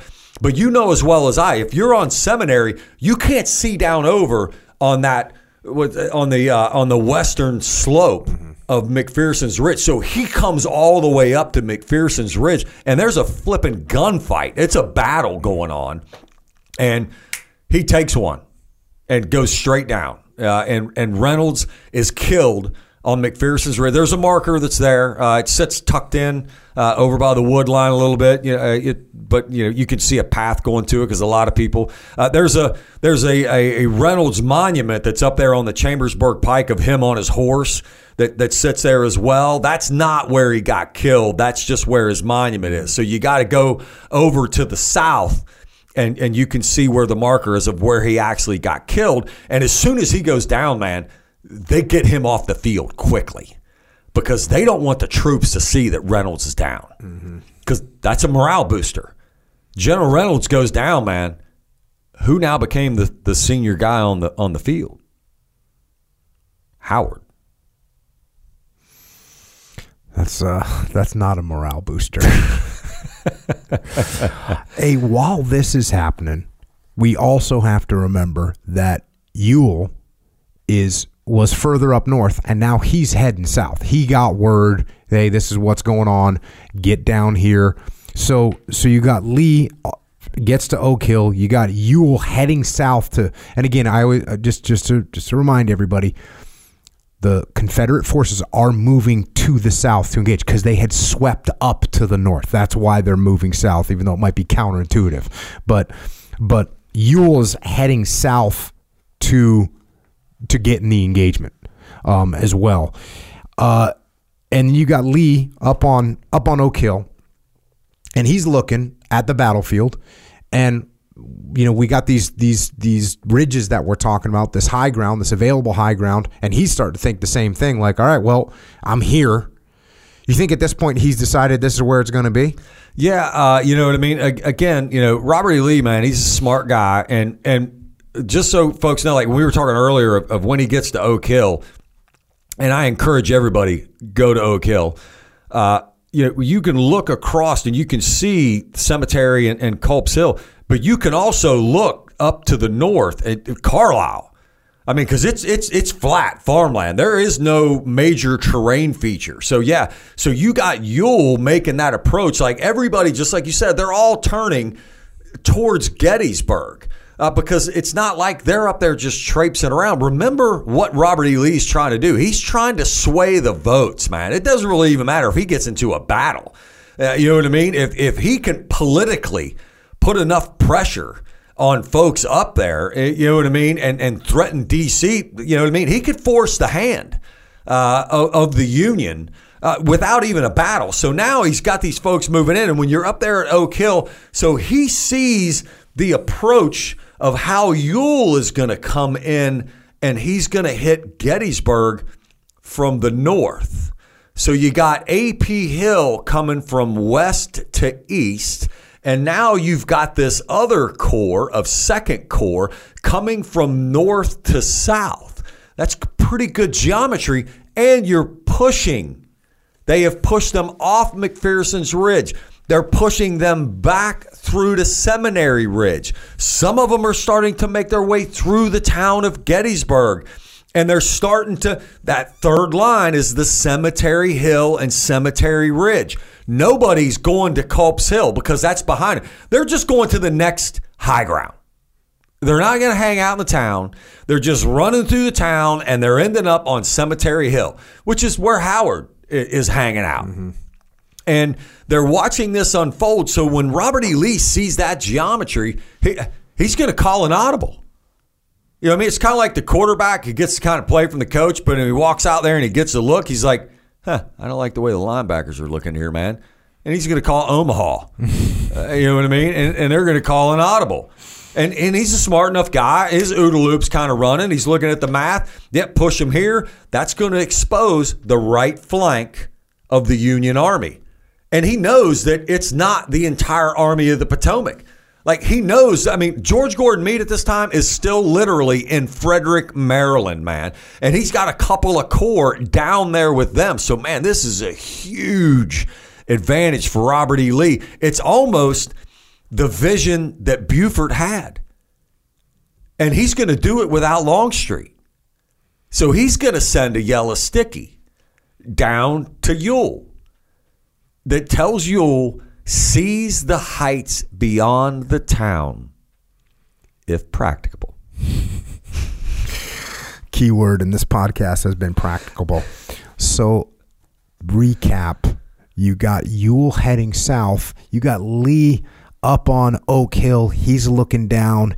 He measures the geometry, runs the calculus. He's like, I got this. Here's what we're going to do. We're going to take that high ground that I can see, that General Lee can see. He can see that high ground back beyond the town. So he sends that message to Ewell. Seize the heights beyond the town, if practicable. Now, what's really cool when you go there on the ground, we get to do this. You and I have done this many, many times now. We stand on Oak Hill. Yep. We look at what heights are beyond the town. Then we get in our cars and we drive down to where Ewell is approaching. Over by Barlow's. Barlow's. And it's a totally different picture. Totally different picture. So, you know, when you look at, you ever seen those weird pieces of art? If you're listening to this right now, you ever seen a weird piece of art where they take a bunch of like marbles hanging from the ceiling and you look at them, it just looks like a big blob. And then you walk over to the right and all of a sudden it looks like a horse, right? It's perspective. Yep. Perspective has changed. So that's exactly what happens here, where when Lee's looking up, he can basically see from that perspective on Oak Hill, it looks like there's some kind of a ridge beyond the town. That's what it looks like. Just a general ridge, just some high ground. You go over to where Ewell's looking at it from. What does it look like from there? You're looking down a valley, dude. There is no high ground beyond the town. And, you know, when you look at a town, you're kind of looking at the steeple, you know what I mean? Because it's still there to this day. I mean, like we said, I mean, it's not like Gettysburg's a big town. And you get over there like on the Barlow's Knoll and you're getting that perspective looking down and you're like, dude, I'm looking down a valley. And it's not like he doesn't know where Robert E. Lee is sending the message from. Yeah. You know what I mean? Which is another thing. He's like, hey, dude, I'm here and this is how I'm looking. Just a cardinal direction. I'm looking from west to east at the town. Ewell is a smart enough dude that he could be like, okay, he's looking at, so there's the town. Bobby's looking at, he can't call him Bobby yet. They're not that tight. So he's looking at it from west to east. I'm looking at it from north to south. So if I put a map just literally on the ground and just like do a quick freaking terrain model, like rub the dirt a little bit, you can draw the arrow. Okay, Lee must be here. Here's the town. This is it. There's the heights. Got it. Mm-hmm. Because his perspective, he's going to be like, okay, he must be somewhere over there because he knows he's moving with AP Hill. Right. But AP Hill, dude, is like they're spread out. McPherson's Ridge is 20,000 people. It's a big fucking ridge. So he's looking over. And he's like, okay, just like I explained before, like at the beginning. So you look over at the heights and it's like, you can, like from there, you can barely pick out like the cemetery. Yeah. Just because of that angle. Yeah.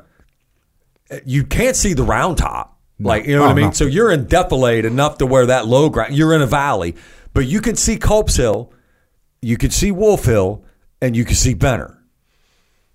Well, that's 3. Yeah. I'm good with like just and tell none me of them are beyond this town from your perspective. Yeah, none of them are. If you would have given a freaking cardinal direction, hey, seize the heights south of the town, we could have at least worked with it a little bit. Like work with me a little bit, man. You know what I mean? It's like if you sent me out to lunch, you know what I mean? And it's like, hey, Jocko, there's 3 sandwiches on the menu, and you're just like, just get me a sandwich, and then I come back. But you're like, hey, get me one with meat if practicable. Well, when I get there, it's not practical to get meat sandwich. So I come back with like just like a little veggie wrap for you. Yeah, we got problems. Yeah, you're going to be pissed. So that's the other key. We've talked about this on one of the earlier podcasts, but the word if practicable, the problem with that word is there's such a wide range of perspective on what is practicable and what is not. Because look, somebody says, oh, I can take that hill with, no more than 20 casualties. That seems practical to me. Someone else is like, hey, I'm not going to lose one person trying to take this hill. You don't want me to lose any guys, do you? Someone else is like, oh, Jackson would be like, oh, you want me to take that hill? Practicable? Oh, it's practicable. I don't care what the cost is. So Ewell, to go into what happens when Ewell. So Ewell decides going to try and do something. Right. Yeah, so Ewell is going to make the approach. After a while, they can kind of figure out which height because that's where all the Union are kind of running to. But then, when you look at Culp's Hill is higher in elevation than Cemetery Hill. And remember I said earlier, there's nobody on Culp's Hill. Mm-hmm. You know what I mean? Because like you and I have been there. Like, I mean, if you leave Cemetery Hill, you know what I mean? If you're looking at it on a map, you're like, oh, that's not very far. That terrain in between the two, man. Like, if you get up in the morning, like before the staff ride, you know what I mean? Go on a walk and just, because you could go right behind the hotel because the hotel is literally on Cemetery Hill. Walk over to Culp's Hill. Just walk it with nobody shooting at you. You know what I mean? In daylight. You know what I mean? It's a beautiful walk. But because people love let's all just drag out Ewell and let's just, pounce him around a little bit because he didn't take the frickin' hill. Where are those guys coming from? Carlisle. Mm-hmm. Where had they been? They've been walking from Spotsylvania, Virginia in June all the way up to Harrisburg. And this isn't like, they're doing a through hike on the Appalachian Trail, man. You know what I mean? Like, these dudes are in wool underwear, man, making their way around up there. And then now they're going to push south, coming from Carlisle, and they're going to get resistance. They're going to go right into, these dudes have got to be tired. They're dragging all their stuff with them. And then you're going to get there, and he's going to get to Culp's Hill. But before he wants to go up the hill, he's going to send a reconnaissance up there. He's not just going to commit everybody, because what if somebody's up there? And you know as well as I do, man, that's a steep little climb, man, to get up to Culp's Hill. And it's a wood lot, so it's wooded. Now they let the farm animals and stuff like eat the underbrush and stuff. So it's not like if you go there today, you're going to see like a lot of underbrush. You could see through the trees, but you can't see well enough because what's also happening towards the end of July 1st, the sun's starting to go down and it's going to be dark soon. Well, we remembered what happened the last time a commander went forward in the dark. It was only a month ago. Mm-hmm. That's his corps he has now. Where's Jackson? He went out monkeying around at dark. Yep. You know what I mean? So he's going to send, you know what I mean, like a reconnaissance of a picket kind of. Hey, you know what I mean? Go on up there, man, and take a look and see what's up on there. Even if it's a company. You know what I mean? Because a company, I mean, send a company up there and they're kind of like online and they're moving slowly up the top of Culp's Hill.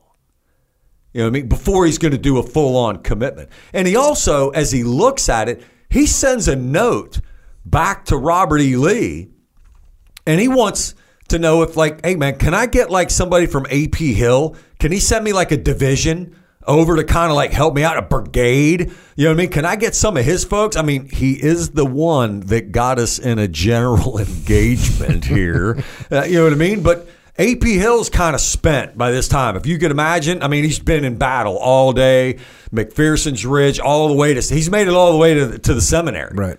And he's pushed them all the way through the town. So, Robert E. Lee gets this note from Ewell. Hey, can I get some reinforcements here, man? And he basically says, I'll support you with long-range artillery. Well, dude, long-range artillery is not going to do anything. So no. Yeah. And Lee has the ability to be like, hey, AP, send a division over. Send them over, and you're going to attach, just like you had seen before at Chancellorsville. I mean, there was 2 divisions that were fighting with 2nd Corps. I mean, Lee has that capability. Yeah, for sure. He's what you would call the dispatcher. Yep. Now, the Union is also looking at Culp's Hill, luckily, and we got other troops arriving on the battlefield at this time. Yep. And so what happens with the Indiana? Oh yeah, so the Indiana regiment, because when you do that little morning walk up to Culp's Hill, you're going to see this little small monument up there for Indiana. You're like, huh? Yeah. If you're from Indiana, you're like, oh man, Indiana's up here, badass. Well, how did they get there? Is kind of the interesting story. So, you've got a logistic train. And then you got this asshole that's out riding around trying to disrupt all your logistics. So you got to take infantry. And you got to put them with the log train to protect the log train. It's an important job. When you lose logistics, you're done training. So this Indiana regiment is back there, and they're supposed to be protecting the log train. Well, they're infantry. Nobody's thrilled because you're always looking at it like, man, Jocko must not like me because he stuck me with the log train and everybody else is up there. Jason and Steve and them are up there running around Gettysburg, and I can hear the battle going on, and they're going to be telling stories, man, and I'm missing out. And so that's what these Indiana dudes are standing back there. And I can imagine with the colonel and stuff, they got like the privates and shit. Sure would be nice to get in the fight, sir. Can't believe you're back here doing this bullshit. Typical private stuff. And the colonel's like, he's kind of listening to it. Hey, man, this is a job. This is important, too. Finally, the colonel's like, dude, we're in. They look at the dudes at the log train, you know what I mean? That are just like, these are like contractor folks that are, just dragging wagons and shit, you know what I mean? And they're like, hey, dude, you're on your own. We're getting in this. So Indiana leaves the log train, and they don't tell anybody. They just freaking leave. And they make their way, and of course you can hear the gun back. There's a lot of activity going on, you know what I mean? And everybody's up on Cemetery Hill. So these dudes make their way up to Cemetery Hill, and of course, Howard and any commander that's up there, they just see they got a fresh infantry regiment. They didn't ask them, hey, how'd you get here? What were you supposed to be doing? They're just like, hey, you guys, Indiana? Yeah. Hey, how about go up there and get up on Culp's Hill and occupy Culp's Hill? Because nobody's there yet. And it's higher than them, and they need to get somebody up there. Yeah. But they also got to worry about what's in front of them. So they got this, like, they're looking at it as like, hey, man, folks are starting to arrive here. And so Indiana gets up on to Culp's Hill. And I mean, dude, this is like minutes. So Indiana leaves Culp's Hill, or leaves Cemetery Hill after they've been told, get up there on Culp. They make their way down and through the little valley, and they make their way up onto Culp's Hill on this woodlot. And it's like they get there like literally like a couple of minutes before that reconnaissance effort's being pushed up by Ewell. So you could imagine like these dudes in a gunfight, the privates from Ewell, and they're moving up they're going up that hill. Who wants to fight going up that frickin' hill, man? Not me, even still to this day. Because it's a prominent terrain feature in Gettysburg. The Indiana gets up there, and they're just stoked to be there. And here they get up there on the military crest, kind of facing to that northerly direction, because that's where all the threats kind of coming from. So they get into position, and then the next thing you know, man, they see bodies moving up towards Culp's Hill. And what do? It's time to, lay the wood. So they start firing down into these Confederates that are making their way up there. What do the Confederate guys do? They turn, they run their ass back down the hill. And, of course, they got officers down there waiting. You know what I mean? Like, hey, what's going on up there? They're shooting at us. How many? Hell if I know. You want to know? Take your ass up there and go look. But it's dark. You know what I mean? I'm not going back up there. So they report that. They report to the command, Ewell, of Culp's Hill is occupied. That now it becomes not practicable. Which, I mean, come on, man. I mean, these dudes have done a lot of movement. It's not like they haven't done anything that day. And, I mean, and if it's occupied and you've been there, I mean, it's different if you read the book and you kind of, shit, if I was there, I would have taken Culp's Hill, baby. Yeah, whatever, dude. You know what I mean? That's a steep climb.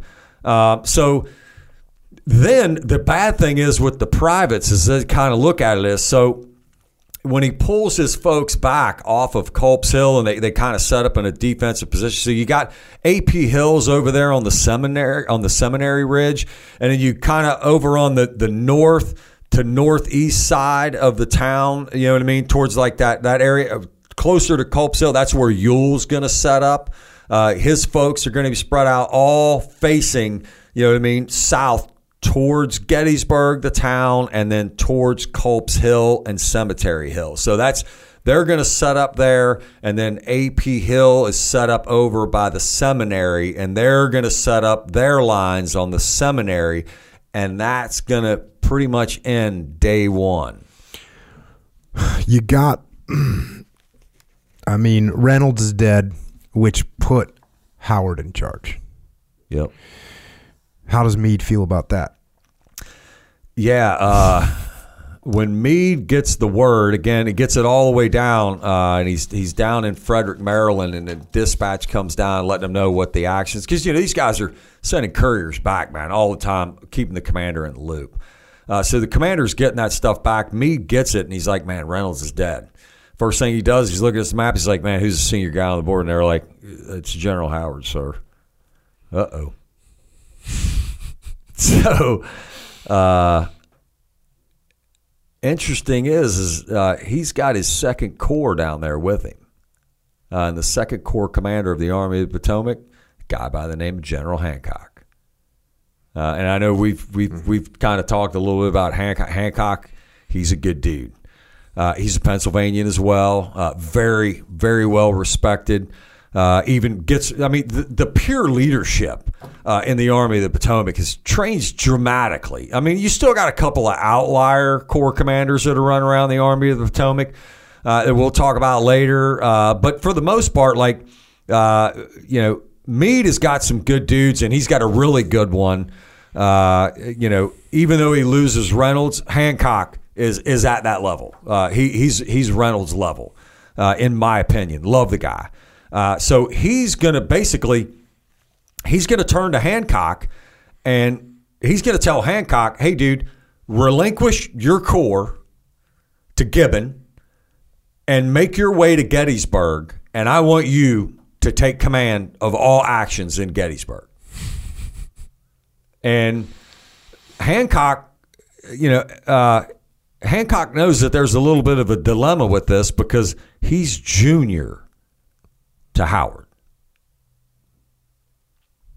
So now, how's this going to play out? You know what I mean? I'm going to go up to Gettysburg, and I'm going to tell a senior officer that even though we're both Corps commanders, you know how it is in the military, man. I don't care if, you know what I mean, if two Marines are in a room, one of them is senior man. You're damn right. You know what I mean? 15 minutes. Like, what is it? I got you. Yeah.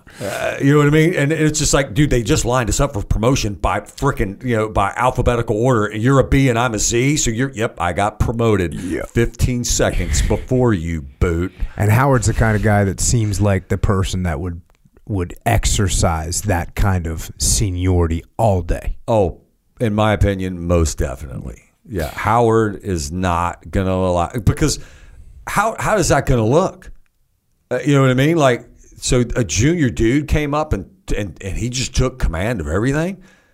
It's going to get out. Everybody's going to see it. Everybody in the Army knows the seniority in the organization. It's not like it's a secret. You know what I mean? Like, so yeah, he sees it. It's going to be a problem.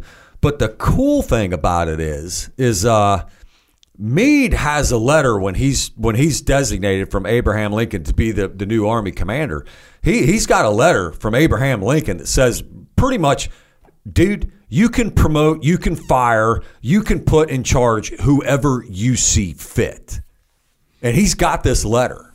And he's going to say, hey, dude, and he tells that to Hancock. Dude, I got this letter, man.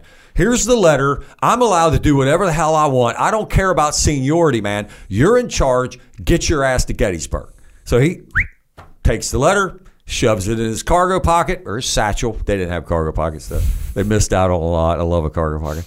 So, you know what I mean? So he puts it in his satchel, and he's going to start making his way to Gettysburg, and he's going to leave his corps there.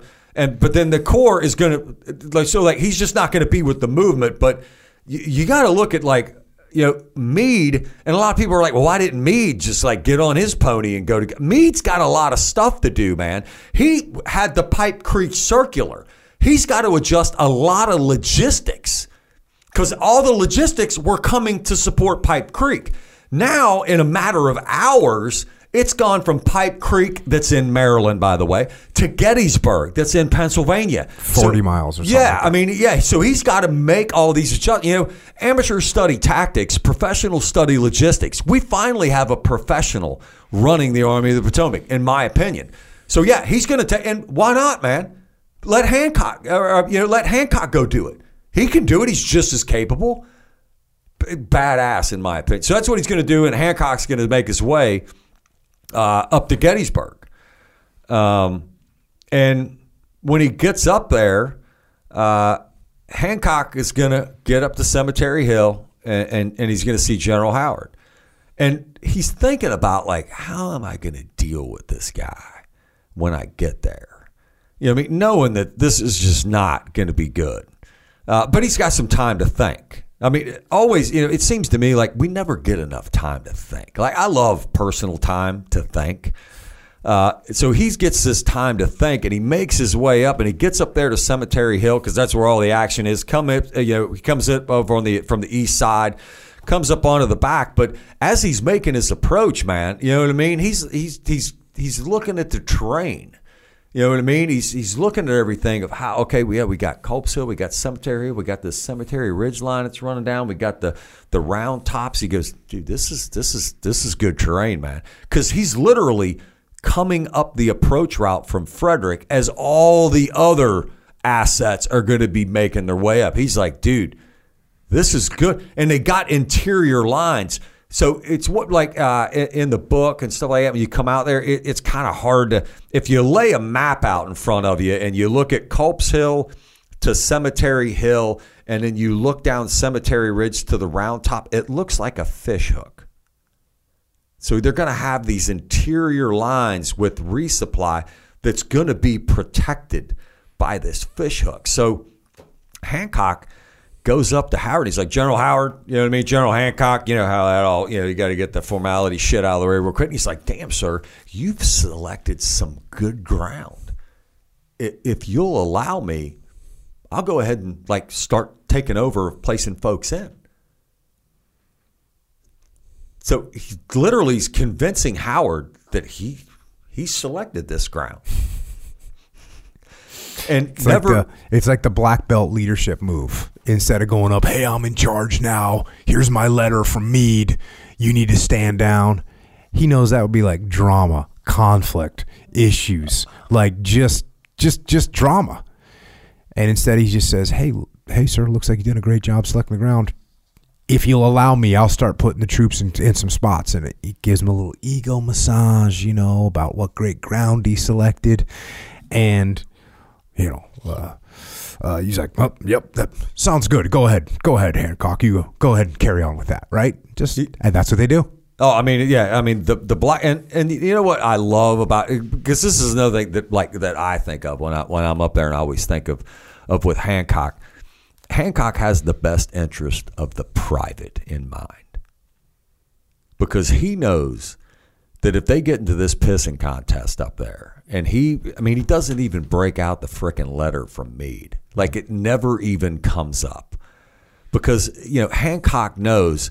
What's Howard going to do? Howard's going to get one of these teenage kids. He's going to write a message. Okay, well, how long does it take to write a frickin' message? You know what I mean? Then he's going to give this message to a little frickin' teenager. Yeah, I've been told that I've been relieved by Hancock, and I want to debate with this, and I am the senior man. Yeah. I got to wait for him to go all the way back down, 2-hour, 3-hour courier on a horse, and get with Meade. Meade's got to write something back. But now the fight's over, for crying out loud. Yeah, I mean, and who's suffering? Yeah, the freaking private. That's what I love about Hancock, man. He's just like, and then he immediately just goes to work. And Howard just steps off to the side. Well, of course, horse boy, get my tea and crumpets. You know what I mean? He goes and does Howard shit. You know what I mean? And Hancock goes to work. And then as this is, of course, now what's Hancock going to do? He's sending a note back to his boss, man. Like, yeah, dude, it's on. Yep. This is a good spot. This is a good spot, brother. You know what I mean? And what's Meade going to do? He's going to start to get his way, right. And all the other forces are going to start to make their way to Gettysburg.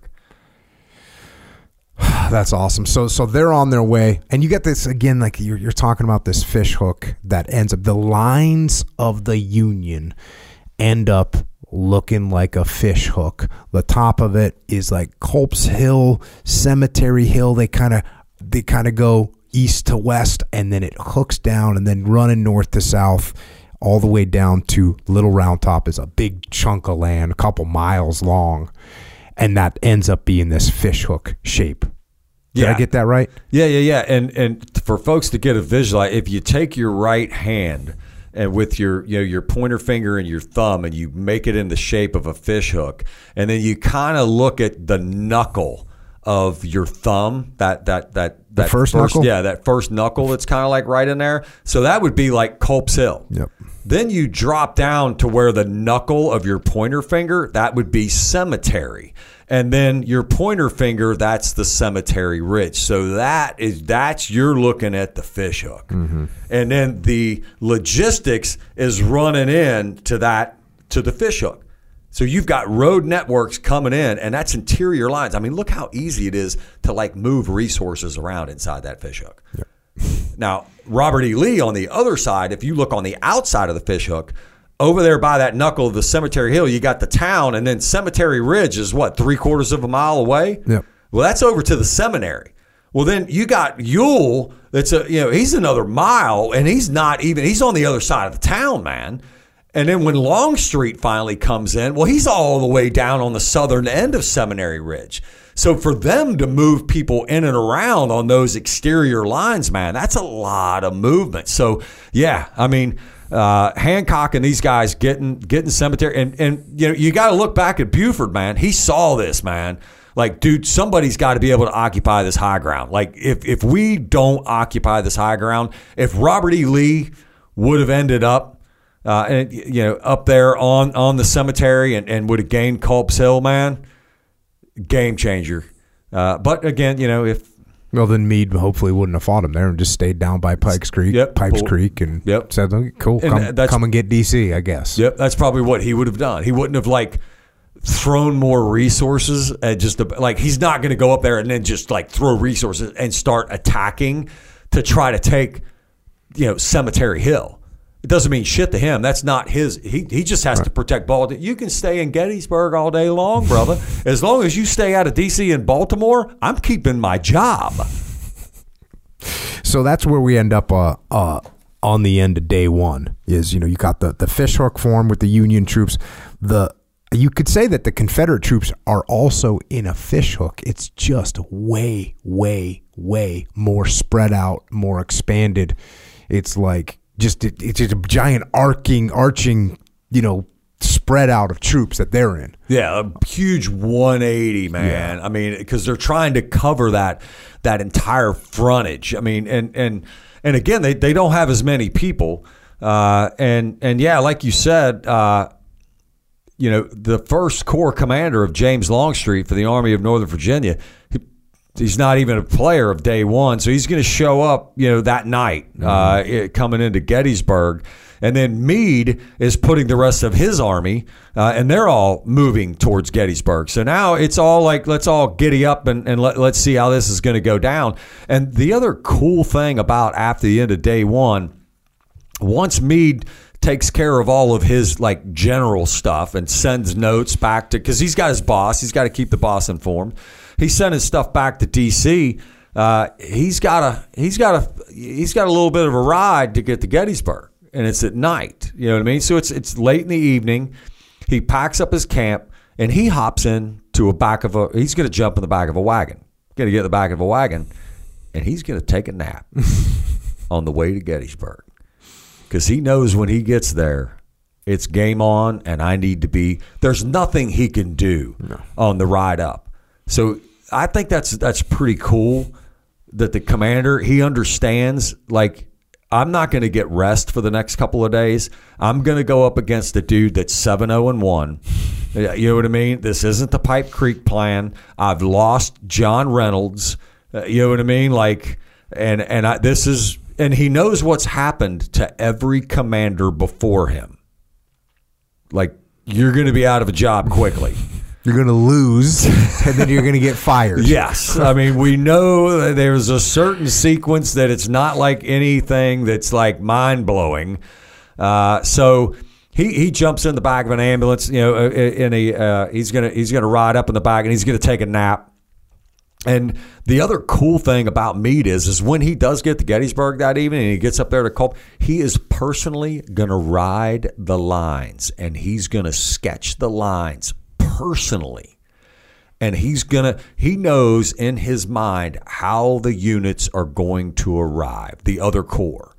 You know what I mean? So he knows these other corps are going to be approaching, and he wants to know what chunk of the line, because he's an engineer. He knows you give me, you know what I mean? You give me 5,000 people. This is how much space 5,000 people can take. And then I got another 5,000, and I got another 5,000. So he's going to literally sketch out at night, writing his lines personally, so that when these folks arrive, they're not waiting around. Like, have you ever gone somewhere and you're like waiting around, waiting to be told what to do? We love that. You know what I mean? I love when you like show up somewhere, you immediately know what you're doing. Yep. Hey, here's your piece of terrain. Here's where you want your people. Here's where your fields of fire are. You good to go? Yep, good to go. Yep. I mean, everything's already done. We know exactly what we're doing. I mean, it's like us. We show up here at the beginning of the week. I wasn't like standing around, waiting, monkeying around like 2 or 3 days. What the hell we're doing? Dude, we've been at it. Like, literally. You know what I mean? It's been game on every day. You know what I mean? Because we know what the fuck we're doing. Yeah. You know what I mean? Like, we've got a plan. I love that. And that's what Meade does. There's a lot. So Meade's a good dude. And at some point, Lee decides it's on. We're going to fight here. Oh, yeah. Like, this is where we're going to do it. Day one, because at the end of day one, and I we've had a lot of discussions about this, because everybody always likes to discuss. Okay, so you're at the end of the day one. You got the Union Army. They're over on the Cemetery Hill in the Fishhook, and then you've got the Army of Northern Virginia. The Confederates are over on the Seminary. So, like, who won day one? Yeah, well, that depends on your perspective. Yeah, doesn't it? You know, I mean, the Confederates killed one of the premier generals. They pushed him back off McPherson, pushed him back off Seminary, and all the way onto Cemetery Ridge. So that feels pretty good. But that being said, you got the Union, and the Union has now kind of aligned themselves on a really nice, prominent terrain feature. Kind of, they do this thing with the UFC now where they show what the odds are at the end of each round. They're like, oh, at the beginning of the fight, everyone thinks this guy's going to win. Now at round 2, after you saw round 1, who's winning now? That's kind of what we're doing right now. And it'd be a hard one. I don't think you could call it any easier right now than you could before day 1, because you're like, well, I mean, they both have some advantages. Like, we got some momentum. Like, if I'm in the Confederates, I'm like, hey, we got some momentum. We pushed you off of 2 terrain features. We killed some of your leadership. Like, we pushed you all the way back to this last terrain feature. We'll be up tomorrow morning ready to kick your ass again. Meanwhile, the other side's like, well, we did a nice defense in depth. We took some casualties, but now we've got awesome reinforcements coming in. And we're in a prominent terrain feature. Good luck tomorrow morning. Yeah, and the only thing that we know is both coaches, Meade and Lee, they're both, the message they're sending out to their people is, damn right we won today. You know what I mean? We're going to smoke check them tomorrow. And when you look at Meade wanted to be in a defensive position. Yeah. And he's in that's what, you got to come up to Gettysburg, you know what I mean, to see it, you know what I mean, of where they are and the location on there, man. And Meade is in a good spot. But again, I mean, dude, 30 days ago, we were just talking about like Robert E. Lee and Jackson with like 3-1 odds and went out 14 miles with a freaking teenager as a scout and smoke checked him. You know what I mean? So don't be thinking he's over there. And Meade knows what he's up against. Mm-hmm. I mean, this is Bobby Lee. And so, you know, Robert E. Lee is going to immediately, his OODA loop's going to go into thought of day 2, and Longstreet arrives, and Longstreet's going to come into the tent, and Lee, he's going to want to fight here at Gettysburg, and Lee's going to come up to where his initial plan is that he briefs to Longstreet and the corps commanders of this is what we're going to do tomorrow morning. This is what we're doing. He's going to have, you know, basically he's going to take, Hill is going to stay in position. So he's basically, you know, is going to be like the support by fire position. He wants Longstreet that wasn't engaged at all on day 1. So should be pretty fresh. He's got some fresh guys. Now, they did walk there. Mm-hmm. I'm not going to take anything away from the hike. But they didn't get in it. They haven't fired around yet. So these guys are fresh, and it's his old war horse. So he's going to be the focus of main effort. So if, you know, on that road, when you're sitting up on the seminary road, if you look down behind the seminary back towards the west, there's that Black Horse Tavern road that runs back down there. But there's not really good roads back there. But there's enough to where he can drop down off the military crest, and then he's going to head south, and then he's going to come and cross over of what is the Emmitsburg Pike Road, you know, that Emmitsburg, because if you go south of Gettysburg, you run into Emmitsburg, Maryland. You're literally, Gettysburg is very close to the Maryland line of Emmitsburg. And then he's going to cross over the Emmitsburg Road, and then just like we talked about how Jackson did on the Plank Road when we talked about Chancellorsville, he's going to straddle that road, you know what I mean? And he's going to push from the south to the north, you know what I mean? And he's going to get that extreme left flank of the Union Army. And so basically, Lee is like, hey, remember Chancellorsville? Remember what we did down there? We flanked them, and that's what we're going to do here. You're going to kind of, we're on this seminary ridge. Just bump back off the ridge a little bit. They won't be able to see you. Walk south. Once you walk south far enough, hook a left, and you're going to be on their left flank. We're going to roll them up, just like we did down at Chancellorsville. That's the essentially what Lee wants to do. Yeah, I mean, that's what, and Lee sends a reconnaissance, you know what I mean? He sends a couple of his engineers around there prior, just to get eyes on, you know what I mean? He wants to run a reconnaissance, and Longstreet sends some of his guys with the guys with Lee. So he's sending some of his own folks on this reconnaissance, and they get in around it, and if you go south off the seminary, and you get on the Emmitsburg Pike Road, and you come back up north like you're coming into Gettysburg, up there you're going to see, like, it's very prominent, the peach orchard. And when those guys go out and around, and they're kind of like sneaking up, they're trying to they don't want to get in a gunfight, they're doing reconnaissance. When they look into up there on the peach orchard up there, there's like maybe not even a couple hundred guys. And then they're going to make their way back out and around, and they're going to come back over, and they're going to tell Robert E. Lee and James Longstreet, you know what I mean, and the commanders there that, yeah, dude, there's just a couple hundred dudes, man. Mm-hmm. And their flank is kind of in the air. It's in the air. It's like we just rolled up there. Yeah. Like, dude, let's giddy up and go. And Longstreet, he has a different vision of what he thinks they should do. And he tells Robert E. Lee, tells Bobby, he's like, hey, man, why don't we just like screw Gettysburg and let's go south and east and let's get in between D.C. and the Army of the Potomac, kind of like what Meade was going to do. So he's got the same vision as Meade. Get in between them. We can pick the defensive ground. It's going to force their hand to come down and hit us, man. Let's not do this offensive thing. Let's go down there. And a lot of people, I mean, is that a viable plan? Sure. But if you go down there and you threaten, I always look at it as the only reason why, because you got to kind of look at the fence of like, okay, why wouldn't Robert E. Lee do that? That makes perfect freaking sense, man. Well, is that going to leave your logistics exposed? You go down there, man. You know what I mean? Like, if you push in and get in between, that doesn't mean that George Gordon Meade has to come hit you.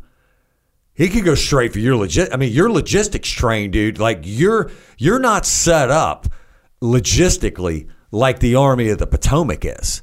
Your logistics train's running back to the Shenandoah Valley of Virginia, man. You know what I mean? So logistically, he's on borrowed time. To be able to do all this movements, where's he going to get the food? Where's he going to get the forage? How is he going to take? You bring the Army together. You know what I mean? They're going to, like, when we talked about it on the previous podcast about like how many horses are there. If you look at the fields of Gettysburg, if you put all those horses there, 25,000 horses, that place is dirt in a day. They're going to eat every ounce of grass, and you're going to have dirt there.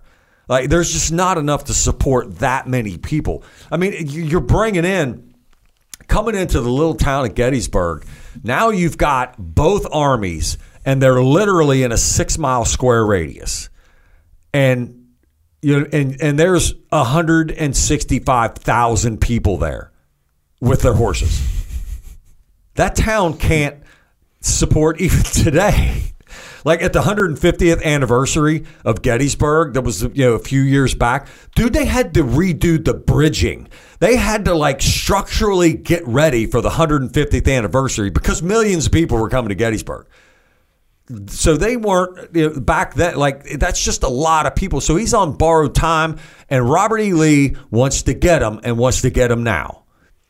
Let's get this over with. So he comes up with the plan. He lets Longstreet kind of have his piece with him in the tent, and then he tells James, this is what we're doing, and this is what I want you to do.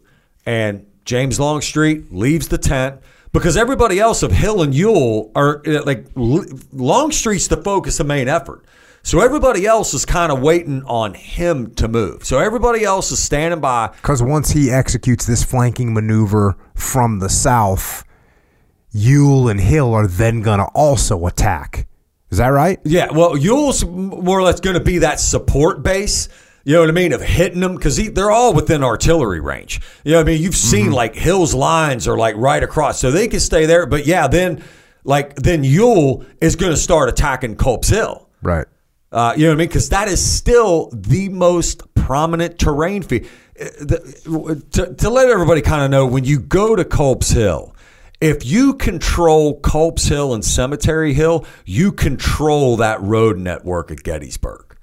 That is why it is so key.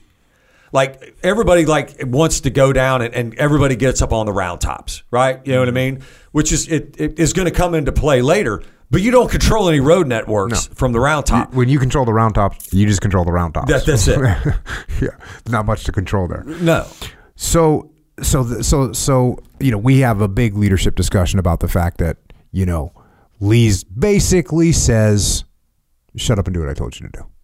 It's basically what he says. Which, if you're in a leadership position, and that's where it comes to, you're probably not you're probably not doing the right thing. You probably should open your ears a little bit. Listen to what people are saying.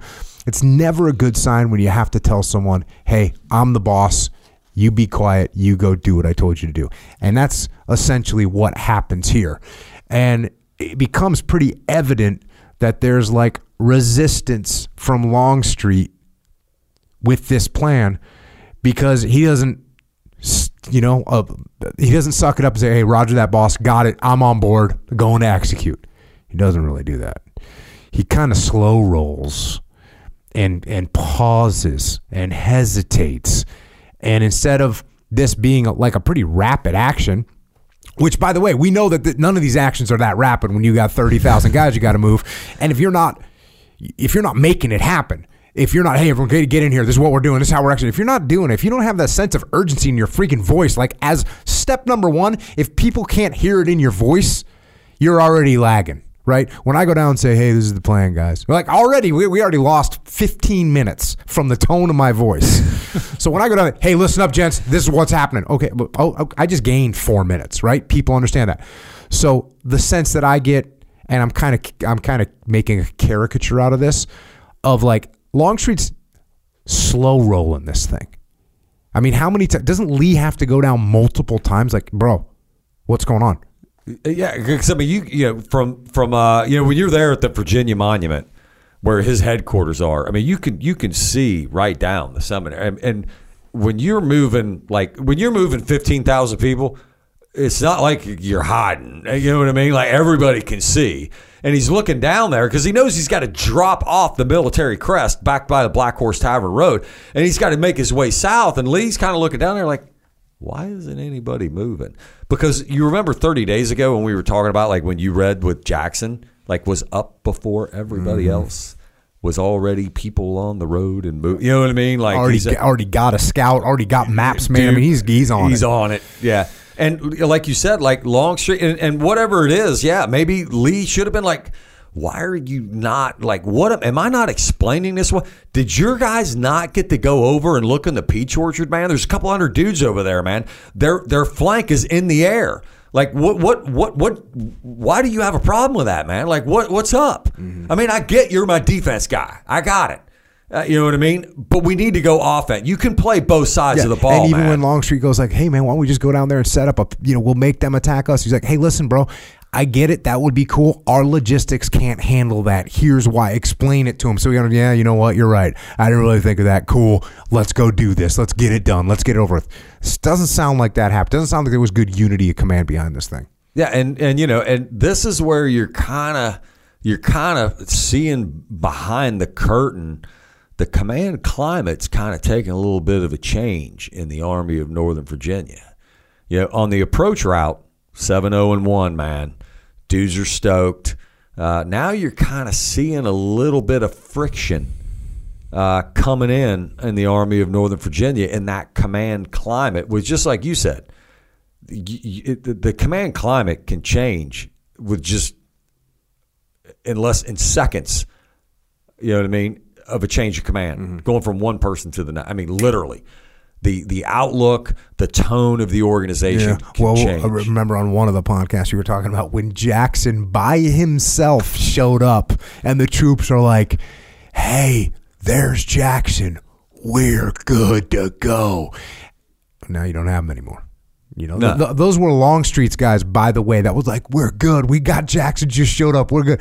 So, yeah, there's like maybe they're not quite as confident as they were. Yeah, and so he's going to go back, and you know how that's all going to it's all going to play out with some of the folks of, he's got, his division commanders of Hood and some of the folks that are there. So they're going to see this, and they already know because, in a corps, they're going to have discussions before Longstreet goes in the tent. Longstreet and them are probably doing maps so they can figure out, like, hey, when we go in there, we want to have a plan for the boss. You know what I mean? Like if you're going into the meeting, normally you prep and you're like, okay, I'm going to try to convince the boss this is what we're going to do tomorrow.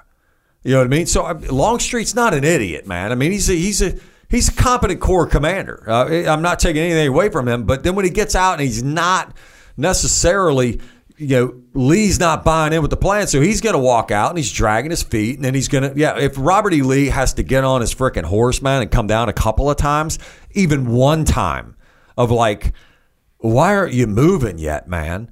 Because that reconnaissance effort, dude, that's old news, man. So the longer you wait, so it literally is going to go like all day, man. Because now, again, just like you said, you're trying to move that many people. Okay, 15,000 people, you're going to drop down. You're going to go south. You're going to get them out. You're going to deploy online. You're going to straddle a freaking road, man. That takes hours. At best. Yeah, at best, man. Hours. So by the time he gets out and around and straddles the road and starts to make his way like as if he's going to go into the attack, you can see the peach orchard. Mm-hmm. Well, the peach orchard doesn't have a couple of hundred folks in there, man. There's a couple of thousand dudes in the peach orchard now. Well, no shit. It's been 6 hours, man. You know what I mean? Like, so now Robert E. Lee, and now he's looking at it like, but that's more than what we were expecting. So now they got to call an audible. So now it's not a flank. And then now it's when so him and Robert E. Lee are going to come up with this in echelon. Mm-hmm.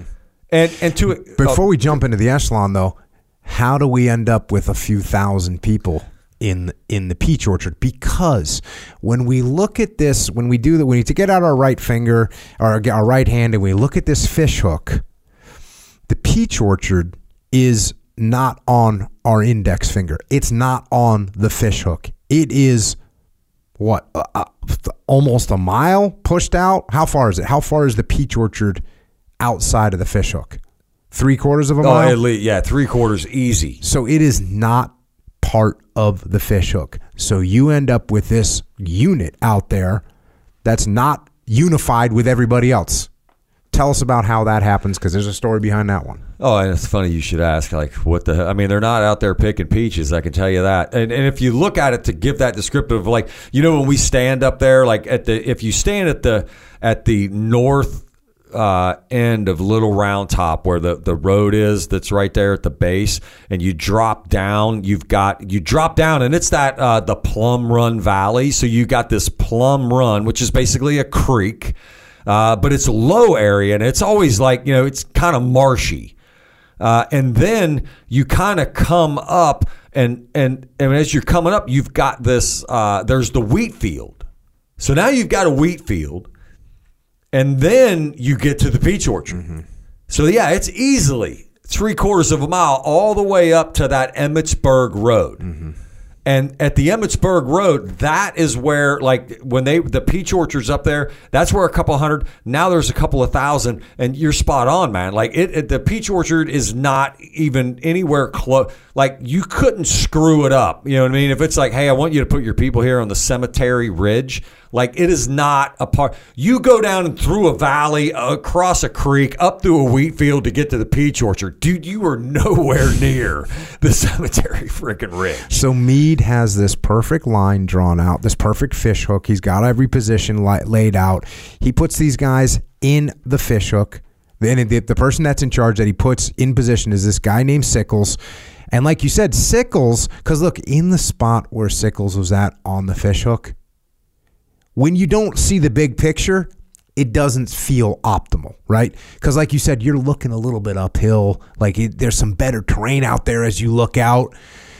So you can see where if you don't take the whole plan into consideration, if you don't think about what the guys on my right, what the guys on my left, what the guys 2, 3, 4 units to my left, 2, 3, 4 units to my right, if you don't think about what they're doing and how my unit plays into this, completing this picture, that's where you run into a problem. And that's the problem that Sickles had. Sickles isn't thinking about the unity of this whole line.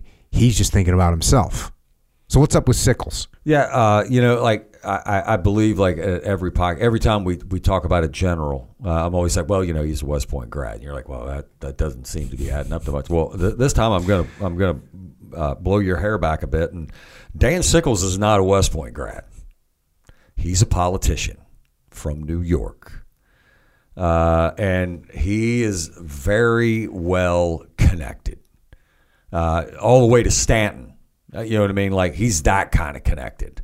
New York City, senator, you know what I mean? Even still to this day in 2022, man, you know what I mean? New York, Europe, I mean, that's a big deal, man. But Dan Sickles, he's the 3rd Corps commander in the Army of the Potomac, and he becomes one thing he's brave. That, you know what I mean? Like, he's brave, but he doesn't know what he's doing. And Dan Sickles, I mean, he's brave and stupid is not a great combo. No, especially when you're in charge. Look, you get a nug that's brave and stupid, bro. That guy might be getting a Silver Star or a Navy Cross or something. That's just how it might go down. You get someone that's in charge and they're brave and they're stupid, we could get a bunch of people killed. Right. So he gets that section of the line, and Jocko, you were spot on. I mean, if you're standing there like where he was like kind of supposed to be on the cemetery, but he doesn't understand the big picture. He doesn't care he's legally insane. Like, legally. Mm-hmm. And that happened, so Dan Sickles, he's he's 43 in Gettysburg. And he's got a wife, and she's like 16. Well, Dan Sickles, being the politician that he is, he has a stable of women that he kind of has on the side, to include his wife. And his wife doesn't necessarily care much that her husband is keeping a stable of women on the side. So while he's off, you know what I mean, doing his stuff, and they're living right there in D.C. You know what I mean? He's, for the senator. See, they're in D.C. She decides to get a boyfriend. Well, then when like Dan Sickles finds out about this boyfriend, he's pissed. Well, when I say the last name of like back in those days, like Keys, like have you ever heard of that song, The Star Spangled Banner, written by that dude Keys? Well, this is Keys' son that's having an affair with Sickles' wife. So Sickles is literally going to call the dude out at Lafayette Park, right across from the White House in Washington, D.C., to a duel. And he's going to shoot this dude multiple times and kill him right in front, in D.C. And Stanton is going to defend him. And Sickles is going to be the first person in American history to get off on a temporary insanity plea. So this dude is, and you're kind of like, you're staring at me like right now, like every time whenever you hear the story, because you can't just make this stuff up, man. It's just like crazy stuff. And you're like, well, how the hell did this guy become a general? I thought you had to be like a West Point grad. Well, yes. But if you can recruit a lot of people to come in, they're going to give you rank for it. We even still do it today in the military. You send me home on like recruiter's assistant. You know what I mean? They're like, hey, JD, if you can convince 2 of your buddies to join the Marine Corps, we're going to make you an E3. Yeah. And I'm like, really? Yeah. Badass. So I'm going to bullshit these guys to get them in because I can't wait to be a Lance Corporal. I'm going to be in charge of shit. You know what I mean? Well, this here, man, like if you recruit 10,000 people, dude, we're going to make you a freaking general. Well, so how does he recruit all those people? Well, if you're a senator and you're in New York City, he's just going to shut down all the firehouses and he's going to put all the firemen and put them into the army. And bam, I'm a general. And that's exactly what he did. Yeah. So up there right outside of the Peach Orchard, there's actually a super cool New York monument. And it's a monument and it has a fireman and he's standing next to a soldier. You know what I mean? It's right there, up there by the Peach Orchard, and it's showing that because when some of them are like, well, hey, dude, like the folks in fire, both wildland fire, structure fire, you know what I mean? The brotherhood inside that, man, is just huge, and it's no different in 1860. I mean, those guys that are in the firehouse, man, they are just phenomenal human beings, and it's like, okay, if one goes, dude, we're all going, so they all come. But that's how Sickles, and when he goes into the Peach Orchard, it's not like he's like in any kind of like defense. He forms this salient, which is a salient is like a V. Mm-hmm. So if you're in this V formation, if orientated, if you're looking at the peach orchard, so he's basically the pointy end of the V is basically facing west. And then you've got the left side of the V. Well, that's where Longstreet and those guys are coming up from the south. The north side of the V can't shoot over at anybody coming up from the south because you're literally shooting through your own people. So you've basically taken out half of your force. Then, man, he's trying to cover such a large area with his corps that he doesn't have enough people. So he's got gaps in his line. So here's how genius this guy is. He's going to fill the gaps with artillery. Now, artillery, they've got a different job than infantry. Like they kind of like, this is a big piece of gear, and it takes more than one person to operate it. You know what I mean? So you got this artillery crew, you know what I mean? And they're kind of focusing on the gun. They can't focus to see who's coming at them. So normally you have infantry supporting the artillery to protect the artillery. I mean, even artillery back there, even and still to this day, I mean, artillery is considered the king of the battle. You know what I mean? I mean, it's so you have artillery unsupported by infantry. Dude, that's a huge mistake because these guys are trying to like load the gun, aim the gun, fire the gun, reload the gun. And oh, by the way, this gun, when you fire it, it's not like on TV. That piece of artillery jumps about 10 to 12 feet back. When they pull the lanyard, dude, this thing is jumping. You talk about something that you weigh in tons, jumping 12 feet back. So it's a dangerous job. You know what I mean? Just within itself of being in the artillery back then. And they're not carrying rifles. They don't get a rifle because their job is working the gun. That's why you put infantry with them. So Sickles is also going to have artillery filling in gaps, and they're unsupported by infantry. Just incredible of what Sickles does. And the bad thing about it is people find you're always under observation. So as soon as Sickles starts making his way out to the peach orchard, word's going to get back to George Gordon Meade. George Gordon Meade is going to send people out there. He's going to tell Sickles 6 times to get his people back on the Cemetery Ridge. 6 times. I don't know if everybody heard that. 6 times he's going to tell. This is an Army commander telling a Corps commander, get your people. And this is before they're not in battle yet. You know what I mean? Like nobody's hit them yet. He's told them. George Gordon Meade has his son that's there and working on his staff. His son goes out. And everybody knows it's George Gordon Meade, Lieutenant Meade. You know what I mean? He comes out, Sir, General, you need to get back to the seminary. Yep, whatever.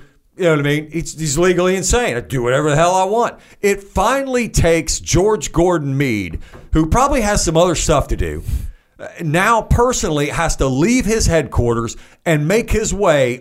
So you remember where his headquarters is. He's over there closer to the Cemetery Hill. So he's kind of like, and he's close to the line. I mean, he's like right up on the line. He's like 100 yards or something from the line. Yeah, 100 yards right on the military crest. And he's going to get on his horse and he's going to ride all the way down the Cemetery Ridge and out to the peach orchard where he's going to meet with this guy Sickles. And he's going to like tell Sickles, and Sickles kind of sees him coming. He's like, oh shit, really? The boss is here. So he's like looking at Meade and he's kind of like, okay, yeah, hey, I'll get him. And it was almost like on cue. Meade looked at him and said, I don't think they're going to let you. And here comes the Confederates. And they've caught him all out there in a salient, in the peach orchard, in the wheat field, spread out, gaps, and it's just not going to go good. Yeah, unsupported. We always talk about cover and move. Like these guys got themselves into. Well, they couldn't even cover for themselves. Like you said, they'd cut off their own firing. They couldn't support each other. They weren't supported by the rest of the line. It's just a complete nightmare. Those guns, you got kind of a badass with those guns, Bigelow. Oh, yeah. One of my favorite stories is the retreat by Prolonge, right? Talk me through that, what Bigelow has to do. Because he's got these guns that weigh several tons. They're getting pushed on hard. It's not like they got time to, hitch horses back up and turn them around and tow them out of there while totally unsupported by infantry. So he takes another method. Yeah, and we still do them to this day, man, gun drills. Machine gunners do it. Artillery does it. Mortars guys do it. I mean, they operate gun drills. And if you see a good gun crew, you know what I mean? It's theater, man. That shit could be on Broadway. You and I were talking the other day, like the first time I saw Marine Corps mortar team, I was like, I could watch this for a while. I want to video this. This is what professionalism looks like. Yeah, I mean, it's and I'm terrible at it. You know what I mean? Like I'm just 0311 rifleman. Yeah, I can pull a bolt to the rear and put it back. That's my capabilities. Mortarman, next level. Like artillery guys, man, next level with these gun drills. Well, you know how not every gun crew is the same because they all have their own leader that's in charge of that gun crew. And some gun crews, man, like Bigelow is that kind of a crew leader that he is constantly drilling the basics. Like just repetition to where, like you said, like when we were chit-chatting the other day, man, about the mortarman, I told you, like with Eric Carlson, he's probably the best mortarman I've ever seen. Like it's phenomenal. And I can't do Eric Carlson. There's no way. He's just that good. That's Bigelow, man. He's just that, and he's just repetition with the crew. And of course, the crew's kind of like, they're looking at the other crews like, man, those dudes are sitting in the shade, man. They're like, drinking yoo-hoos, having a good time. And here we're over here, man, just constantly doing, like, Bigelow is such an asshole, man. But when Bigelow's preparing them for this moment, because everybody knows that Bigelow runs the best gun crew. And, when we talk about like this Prolonge, to try to it's a leather strap. Like if you've got, and everybody who has seen this, if you've got a vehicle and you're towing a camper, right? You've got this hitch that goes on to the ball, right? 2-inch, 3-inch, whatever. You got the hitch. But then you get these chains that you can then hook in, and that's like the secondary way to move it. That's not the primary way. But do you ever practice towing with just the chains? No. Well, Bigelow does. You know what I mean? So that's the Prolonge of the piece of artillery. It's this leather strap. You know what I mean? So these guys know how to operate using the Prolonge. So literally, as everybody, because Meade has to make a decision. He can't leave Sickles' corps out there just to hang to dry. So he immediately goes back. And oh, by the way, his horse gets spooked and he gets rode off for a little while. When shit's going wrong, it seems like everything starts to go wrong. So Meade, on his way back, he's got to start pulling resources because now they're getting attacked. It's Longstreet's corps. You know what I mean? Sickles is not where he's supposed to be. Nothing's happening yet over at Cemetery Hill and Culp's Hill. Because remember, everything's going off of the focus of main effort. And they're going to do this echelon. So he's going to have to start pulling resources to get Sickles out of the peach orchard and back to the cemetery. Huge. I mean, and as if George Gordon Meade has nothing better to do. Well, when this is all kind of happening, they're pulling the folks back and they look at Bigelow and they're like, hey, dude, you're going to have to hold these folks off while the rest of us get out. So, and when you go there, and we've been there, and you're looking back across the field, heading towards the cemetery ridge, he's literally going to hold off the Confederate infantry, and he's going to start jumping his artillery guns 10 to 12 feet at a time all the way back across the field. You know what I mean? While still firing. Like, you know what I mean? Like, with artillery. I mean, it's incredible. So that's Bigelow. You started to go into it before I kind of cut you off and asked you about Bigelow. The new echelon plan that's come about. Yeah, so when you say like echelon, it's all French terms, man. Everybody's out running around with French textbooks trying to figure out what they're supposed to be doing. You know what I mean? So they're going for the last guy. You know what I mean? It's the Napoleon. So this is this in echelon. So probably pretty much everybody, you know, in America, even if you don't like it, you've probably watched a football game once in your life. So it's basically they're going to try to pull off a draw play on a massive scale. So meaning with that is they're going to attack with a 4 o'clock attack and then a 5 o'clock attack. And then what's this doing is it's drawing the resources down so that when you get a 6 o'clock attack, there's not enough resources in the line and you break through the lines. Does that kind of make sense? Yep. So and Longstreet because they can't just not just a regular flank anymore, right? Because there's too many people in the peach orchard, so that thing is out the window. So now they're like, all right, that's not going to work out. A regular flank's not going to work out. So this is the beginning of an echelon attack. You're the 4 o'clock attack. Longstreet, you're the 4 o'clock attack. You're the initial assault. That's going to start drawing Union forces down. Then we're going to hit him with the next guy up at 5 o'clock. That's going to draw even more people down. At 6 o'clock, hopefully so many people are drawn down that we can get through. And we'll keep doing that all the way up, you know, the Confederate lines. Yeah, because not only are they changing the game plan on the southern end of the battlefield, he's also got to send a note up to Ewell. So he's basically doing 2 draw plays, one at the south end, 4, 5, and 6, and then Ewell's going to do 7, 8, 9 to be able to draw again because, dude, they still want Culp's Hill. Mm-hmm. So he's going to have, you know what I mean, a 6 o'clock, a 7 o'clock, and, you know, all the way through. So you kind of get these draw plays.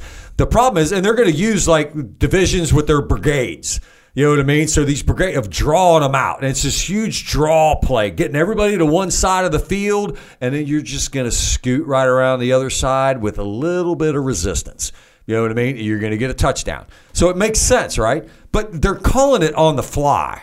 And the other kind of problem of it is like I said, this is the wheels are coming off the cart, man, because you're like, okay, well, if they're doing this echelon, how the hell did we end up over on the Round Top? Well, that's because when that first 4 o'clock attack decides that, yeah, I'm not going to the peach orchard, I'm going to the Round Tops. He just disobeyed orders. So instead of going north, he just turns east and heads towards the Round Tops. He sees, who's that? It's Hood. Hood sees the Round Tops, and they're nice looking terrain, especially when you look at them from that far to the west, because when you look at them that far to the west, it looks like you just got a nice flat kind of run up to them that you can get up on this high ground. Yeah, it looks like, because it's a wheat field. So you see the peach orchard to the wheat field, and you and I, we talked about the Plum Run, and we talked about that marsh area, but we left one little key terrain feature that's down that you can't see from up there. No. And that's what we call Devil's Den. Now, Devil's Den, when you get to see Devil's Den, like, and you're up there and you drive down those boulders and stuff, I mean, it's just amazing. And it didn't get the name Devil's Den from the battle. That's what the town folk called Devil's Den. Devil's Den was like one of those areas, there was like snakes and stuff, and that's where the devil hung out. So I always kind of look at it as like, you know, when you're a teenager, you know what I mean, and you want to, like, you know, you want to go on a date, you're going to go park out at Devil's Den because it's out of town. You know what I mean? You got these cool rocks. I look at it like if you created like a video game battlefield where you're just going to have like obstacles and rocks and just weird looking cool stuff that you'd want to run around in a video game. You'd make Devil's Den. That's what it looks like. Yeah. Oh, yeah. Most definitely. But you don't want it So as he's making his way to the Round Tops, you know what I mean? Then you run into this formation of rock, like a spine that just comes up out to where now you've got this rock formation, and then you've got the Plum Run, and then you got to go uphill to get to Little Round Top. So we'll basically be talking about, because, you know, in the books and a lot of the readings, they just call them the Round Tops. But when you're there, there's a definite difference between Little Round Top and Big Round Top. And the rock formations, when you look at the front of Little Round Top, are pretty prominent. Yep. Up there. Just that granite rock formation that's up there.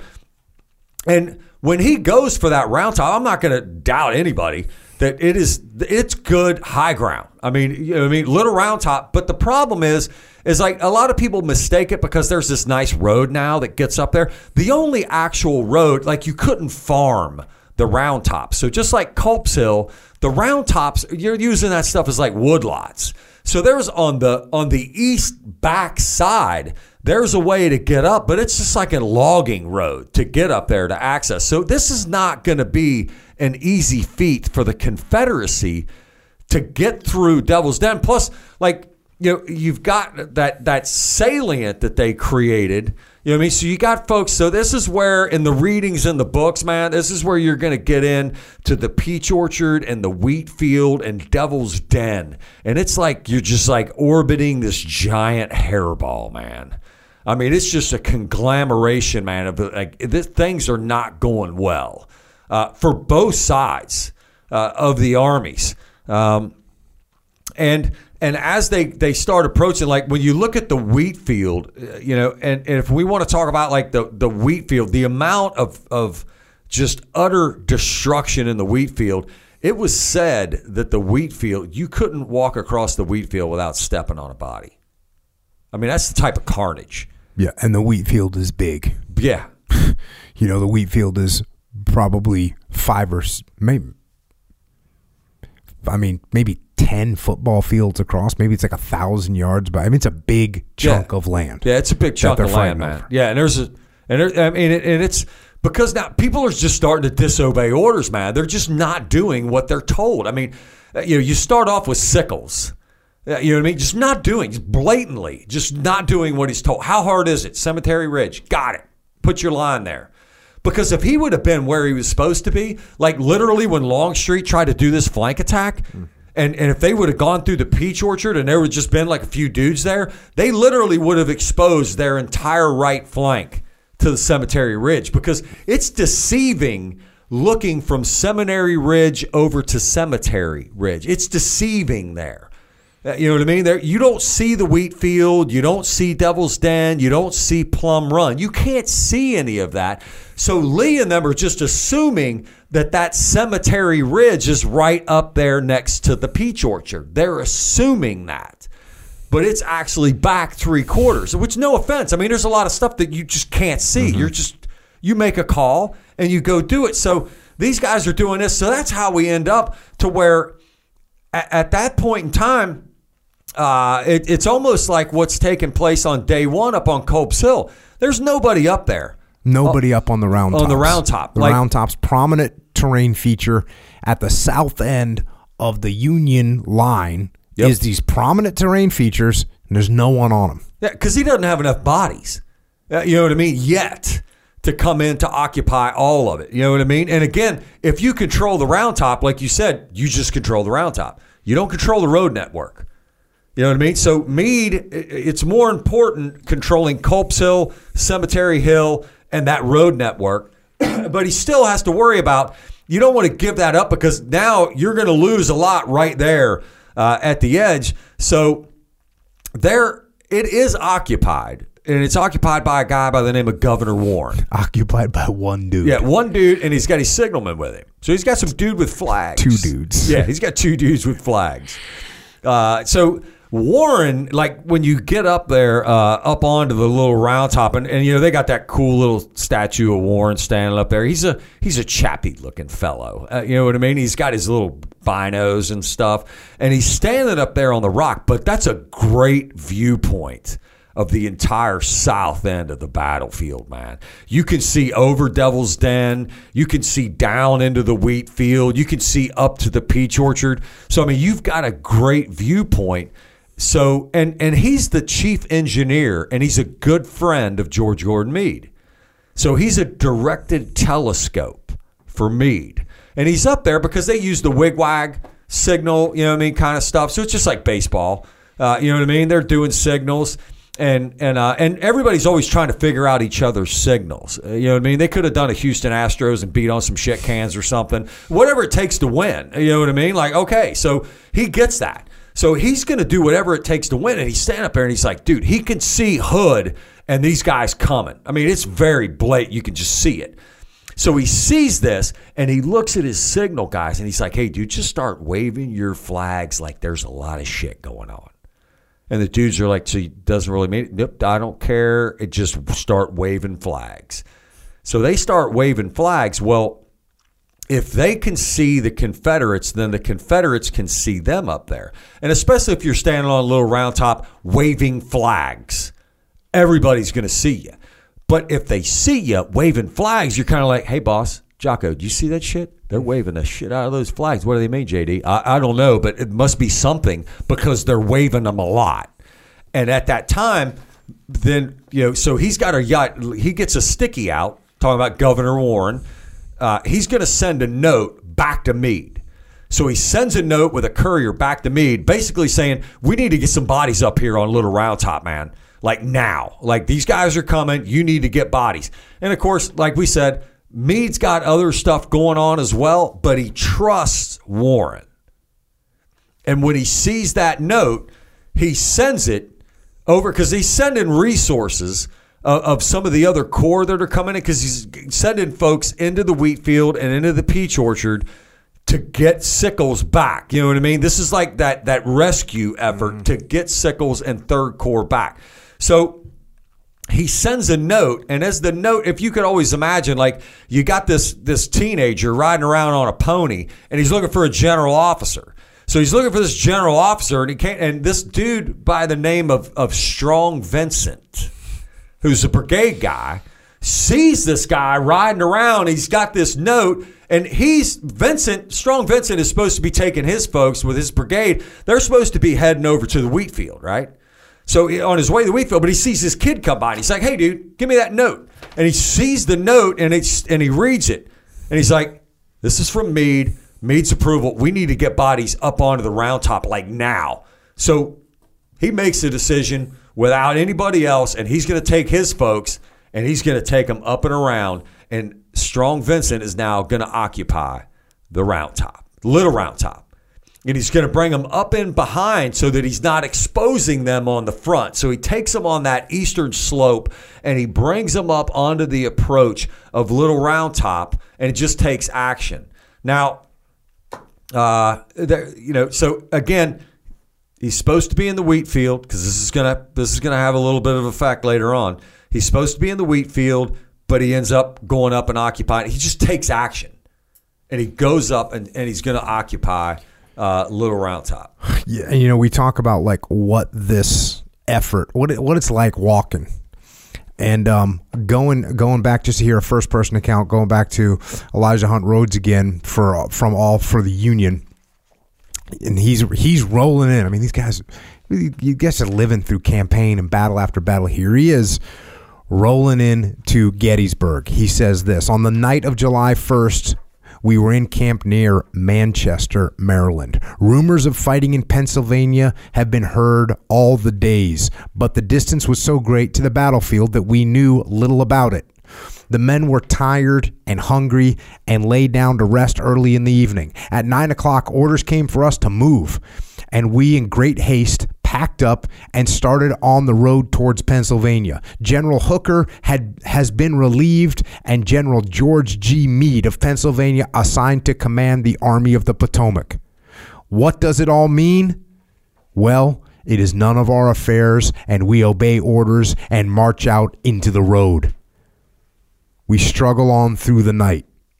The men almost dead for lack of sleep and falling over their own shadows. But still, we go on in the warm summer night.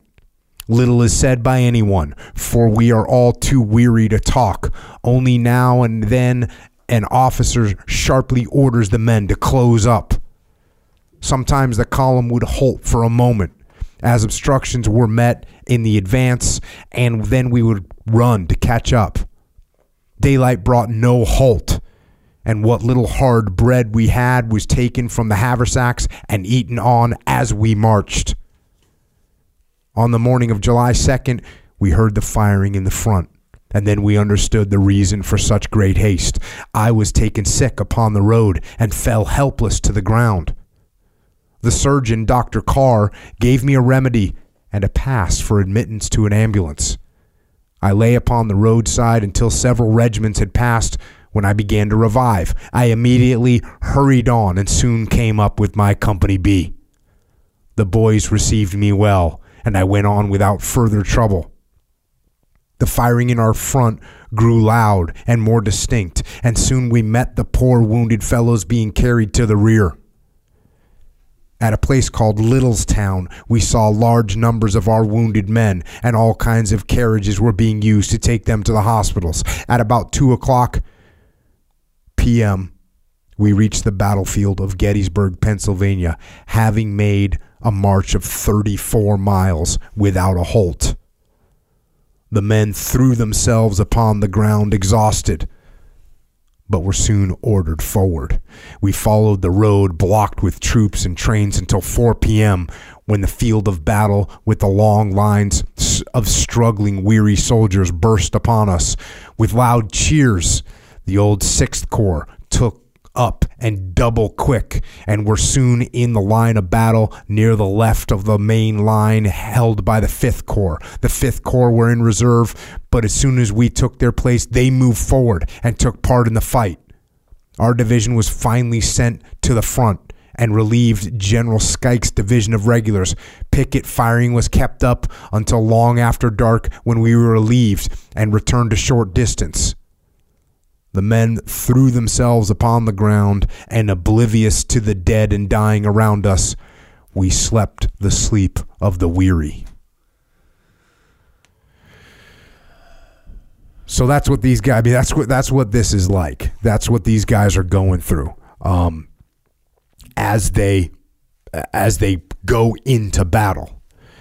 And as you said, you got Strong Vincent. He's moved. He takes the initiative to go and take the Round Tops, take Little Round Top, which is the one that they can take.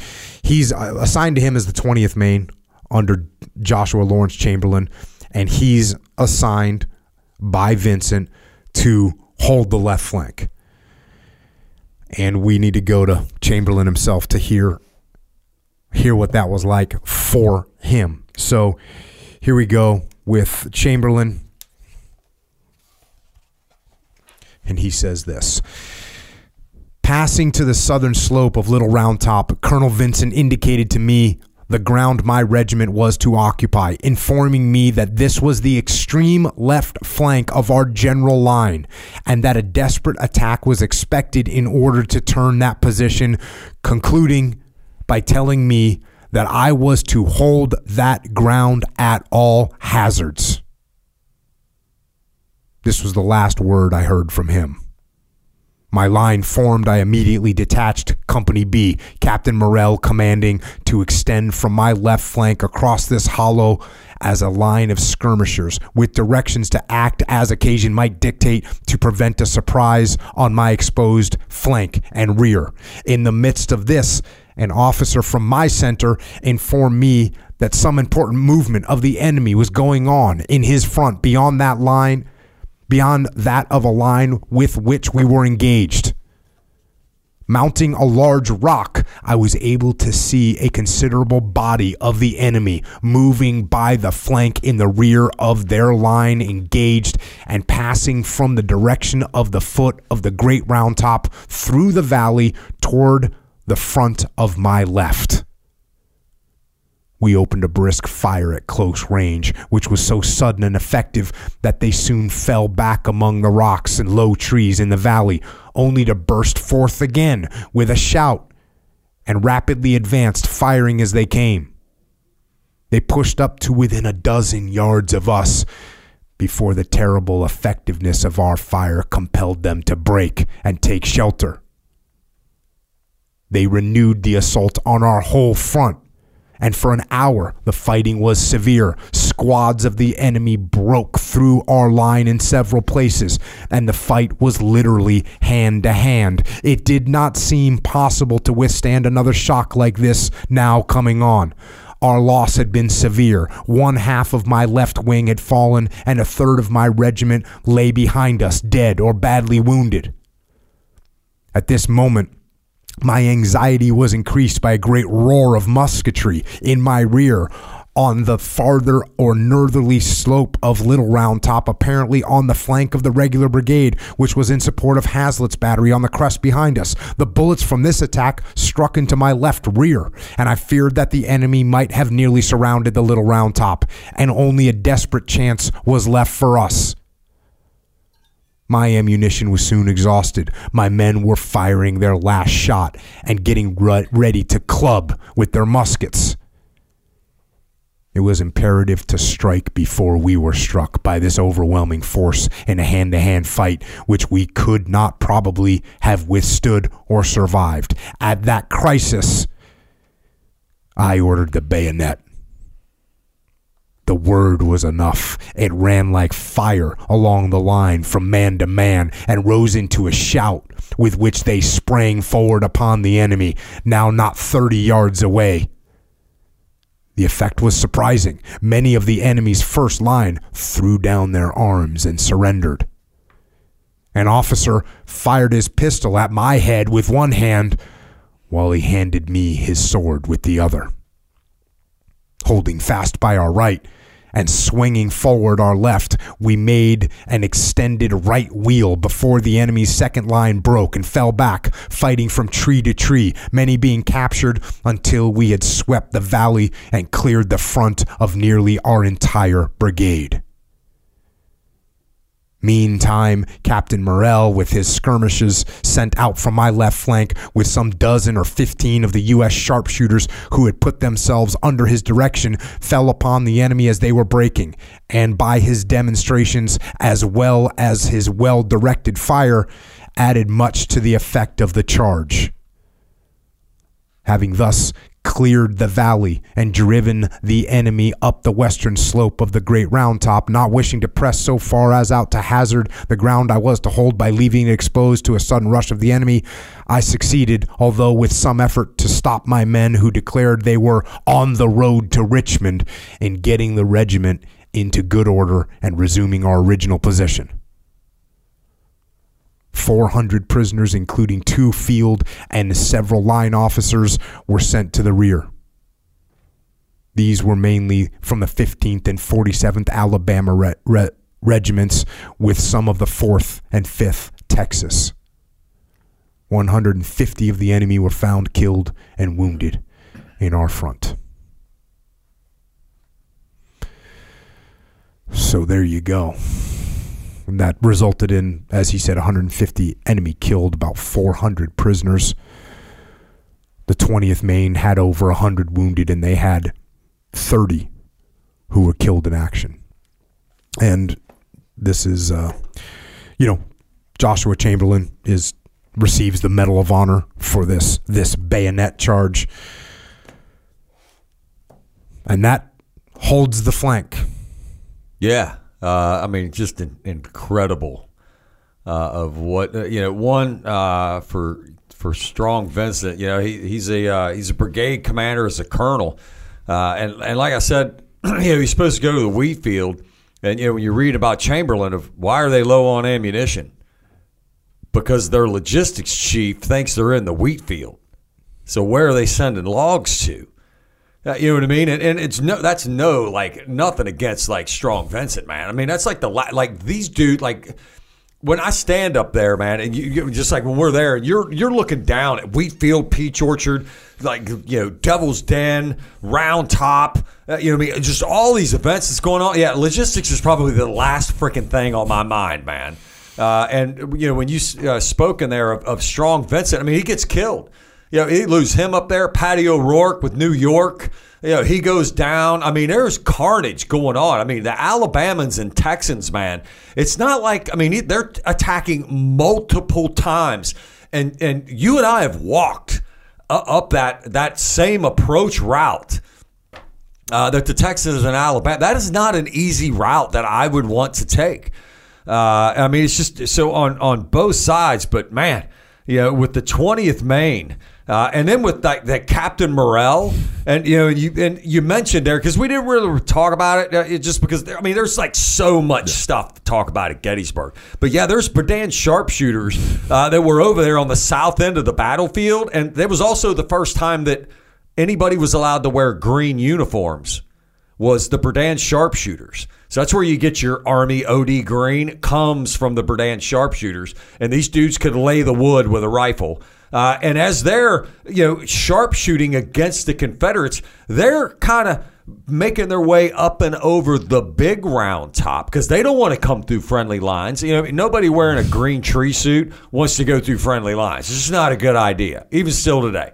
So they jump in and join in with Captain Morrell. So, I mean, just the actions of 20th Maine. You guys have heard quite a bit about Chamberlain so far, not just at Gettysburg, but, at the other battles and stuff. I mean, this guy to get folks to do where he only gets to say bayonet. We encourage all of you all to make your way to Gettysburg and mount that rock. Mm-hmm. I mean, if there's like one rock that you want to get on, dude, that's it. You know what I mean? Like, because you get a whole different perspective. Yeah. Like, just what is it, like 4 feet up? Yeah, probably a 4 foot tall rock, and you're standing on the ground and you're looking, and you're like, well, I'm not really sure what's over there. Can't really see this area. There's dead space over there, but then you step on that rock, and it just totally changes your perspective. Yeah, you got to get on the rock. Yeah. And you might feel it a little bit too when you step up on the rock. Dude, I love running to that rock. That's always, I love that rock. Like you just said, I mean, there's so much going on. And, I mentioned it earlier when I was talking about Rhodes' book. Like, he throws out a sentence that's like, we fought in the woods for an hour at close fire and hand-to-hand combat. Like, that's happening all over the place. Like for like a couple square miles is people engaged in close combat, heroics at all kinds of different levels.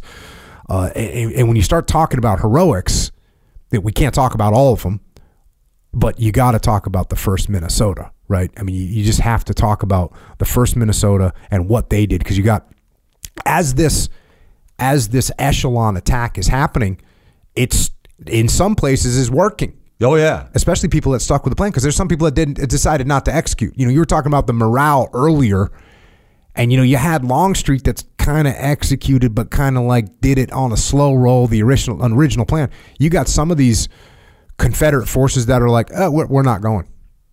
Oh, we're not going. Yeah. Some of them went. Some of them made progress. There's a brigade from Georgia that actually starts to break through and is making their way up towards Cemetery Ridge. Like, they're going to get there. Oh yeah. Like, they're there. And when you stand it, because it's like really flat right there at that area, you know what I mean? And it's not very, but it is, when you go to the east, it does drop off pretty prominently back there to that road. And like you said, this draw play on this massive scale is working.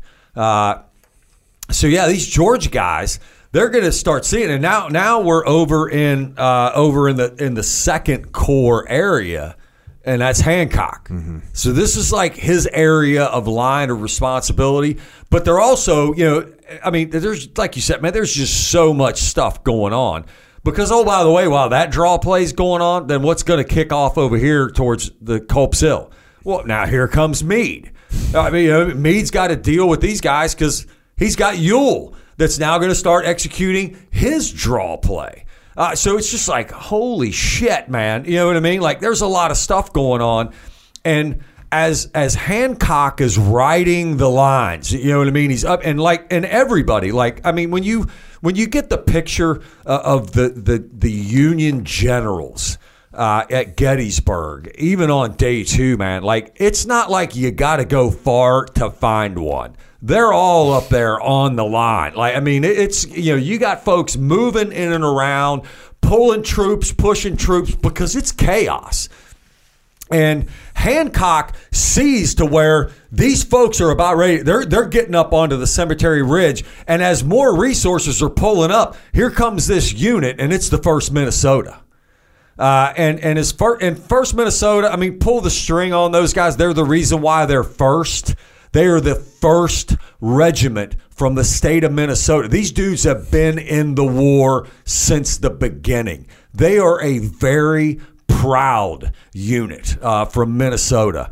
And there's some people that think that if it wasn't for the 1st Minnesota, it could have been a different outcome.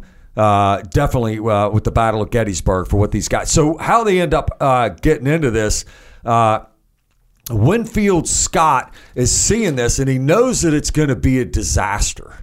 And he looks over and he sees, and he yells down at the Minnesota. He doesn't know who they are, but he just sees a freaking regiment of it. And he's like, who is that? And of course, Colville, the colonel, 1st Minnesota. You know what I mean? He's like, of course it is the 1st Minnesota. Like, these dudes are like 1st Minnesota. And he looks and he says, you see those colors, pointing at the Georgians, right? And he's pointing at them. You know what I mean? You see, take those colors. And I mean, so the Minnesota, and it's not going to go. You got the first, just to throw some numbers out here. Yeah, throw some numbers. I mean, well, how many guys we got in the 1st Minnesota at this point? Like 250? Yeah, just less than 300. And how many are in this brigade of Georgians? 1,000? Yeah, close to 1,000. I mean, because go to the numbers, because at the beginning of the war, like, a regiment's supposed to have 1,000 people. Dude, we're in 63. Yeah. We've had a lot. There's not 1,000 people. They got just under 300. Well, as you just covered, I mean, it's like going back to the book Gettysburg here. Hancock broke from his thoughts and looked at the 1st Minnesota as if for the first time. My God, he exclaimed. Are these all the men we have here? He demanded to know, and was told the regiment's name. Colonel, do you see those colors? He asked Colville. Colville, like you said, is the Minnesota commander, pointing to some of the rebel battle flags bobbing among Wilcox's brigade. When Colville said he did, Hancock gave his orders. Then take them. The 1st Minnesota moved down the gentle slope, bayonets fixed, a line of battle perhaps 100 yards from end to end. The soldiers came under fire right away. Men stumbled and fell, recalled an officer in those ranks. Some stayed down, but others got up and continued. The charging line of Minnesotans drove into the advanced screen of Wilcox's brigade and hustled it back to a second line, which fell back to the main body. This last, some 1,000 strong, was not going to be scattered by 250 or so Yankees. The men of the 1st Minnesota halted along the dry stream bed of Plum Run, firing for all they were worth. A torrent of Confederate rifle fire lashed into the Yankee regiment from Wilcox's men in their front and from some of the Lang's Florida troops who got an enfilade position. After enduring a few minutes of this, the Union survivors ran back to Cemetery Ridge. This was the final straw for Cadmus Wilcox. His request for reinforcements had not been answered, and both his flanks were exposed. Without support on either my right or left, he reported, my men were withdrawn to prevent their entire destruction or capture. And the Minnesota, I mean, they took like somewhere around 80% losses. Yeah, it's anywhere between 80 to 83%. And you know what they were most proud of? Everybody was present. Nobody stayed back. I mean, the Minnesota one goes, man, they all went. I mean, and that monument that's there for the 1st Minnesota, because it's right there next to the biggest monument on the frickin' battlefield. That big white domey thing of Pennsylvania, because the Pennsylvanians are proud of their boys that fought there. Which, yeah, of course. But that Minnesota, man, it's a cool monument just because it's just one rifleman and he's like, he's carrying his rifle, and he's kind of like bent over, like he's in that charge, man. And it's just one dude, man, running right into that melee, and he's representing like all of Minnesota. I mean, it's incredible. Like you said, I mean, there's just so many acts of just complete bravery and leadership. I mean, we could spend just years up there. You know what I mean? Yeah. The first Minnesota is able to stop. That's the closest that they get to breaking through the lines. And they were halted by these 250. 1,000 were stopped by 250 Minnesota. And that was kind of the closest they got. This is day 2. And that kind of closes out day 2. Like this is, they're kind of there. They're kind of back to home. They're kind of back to where they started. At the end of day 2, really not a lot of progress has been made. There's been a lot of fighting. There's been a lot of death. But you end up with, Seminary Ridge. You end up with Lee and the Confederates over there on Seminary Ridge again. And on Cemetery Ridge, you got the fish hook. That's where you end up with at the end of day 2. Now, worth mentioning, the Minnesota were close to breaking through, but also like in the center of the line where Lee was watching, there was another brigade that almost broke through. Right? Yeah, he's over at his headquarters, and you could see. So as he watches this one brigade break through the lines there, you know what I mean, and like get into the line. I mean, these guys are in the lines with Minnesota in them. They're on Cemetery Ridge. They're in the lines, and Lee. It has a profound effect on Robert E. Lee, and just like you had said, like just like Hood going for the round tops, not doing what he's told. Some folks just decided, I'm just not going to attack. And, Cadmus Wilcox has to pull back out. Same thing's happening over on Culp's Hill with that whole thing with Ewell. Folks are just deciding, just not going to attack. You know what I mean? So this hasn't happened in the Army of Northern Virginia.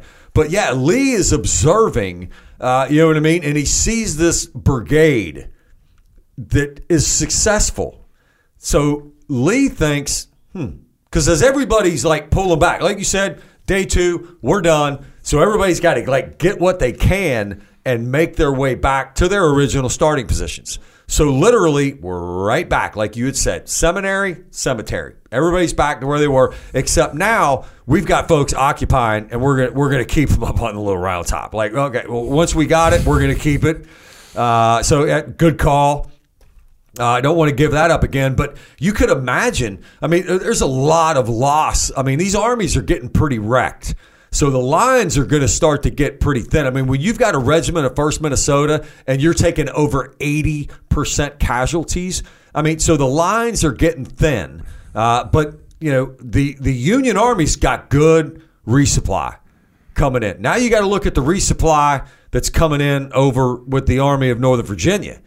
You know what I mean? They're getting kind of low. Mm-hmm. So Lee's got to come up with another plan, and he's got to bring his corps commanders back in that night because he's got to issue another order, right? Mm-hmm. So Lee, as he's observing the day battle, and he's got a pretty good vantage point to observe that, he's like, dude, if one brigade can get through that line, what if I stuff 11 brigades through the center line? So here comes Pickett's charge. So that's why on day 3, what he sees happen successfully on day 2, I'm going to stuff 11 brigades right across that 3/4 of a mile, right in the middle. Frontal assault, man. And so you've got Longstreet in there. So I mean, how that kind of went down on July the 2nd. Longstreet, when he showed up, he wasn't on board with the plan, and then goes out, slow rolls, whatever, you know what I mean? It gets all the way out and around. It goes from 200 people into Peach Orchard, a couple of thousand people into Peach Orchard. Hood he's not doing what he's told. You got other guys that are refusing to advance. I mean, it's just like, what yeah, like what's going on with the Army of Northern Virginia here? And now I can only imagine. So Longstreet walks into the tent. And he's like, hey, boss, yeah, but it wasn't a good day. Yep, no shit. But I could imagine like Longstreet might be looking at it like, what do you want to do today? And then Lee's going to say, I want to stuff 11 brigades. Yeah, you would think Longstreet would be like, hey, boss, look, we took a crack at it. Might be a good idea. You remember what I was talking about a couple days ago? Like, how about we move somewhere else, get defensive? What do you think, boss? Like, this isn't working out too well. That's what I would be hoping for if I was Longstreet. Right. But that's not what he gets. No. He gets, we're going to do a frontal assault straight up the middle. So, Longstreet pushes back against that plan. Yeah. And luckily we got some documentation here once again, going back to this book, Gettysburg. How strongly does he push back against, General Lee, who is the Confederacy at this point, right? Here's what Longstreet tells him. General, I have been a soldier all my life. I have been with soldiers engaged in fights by couples, by squads, companies, regiments, divisions, and armies, and should know as well as anyone what soldiers can do. It is my opinion that no 15,000 men ever arrayed for battle can take that position.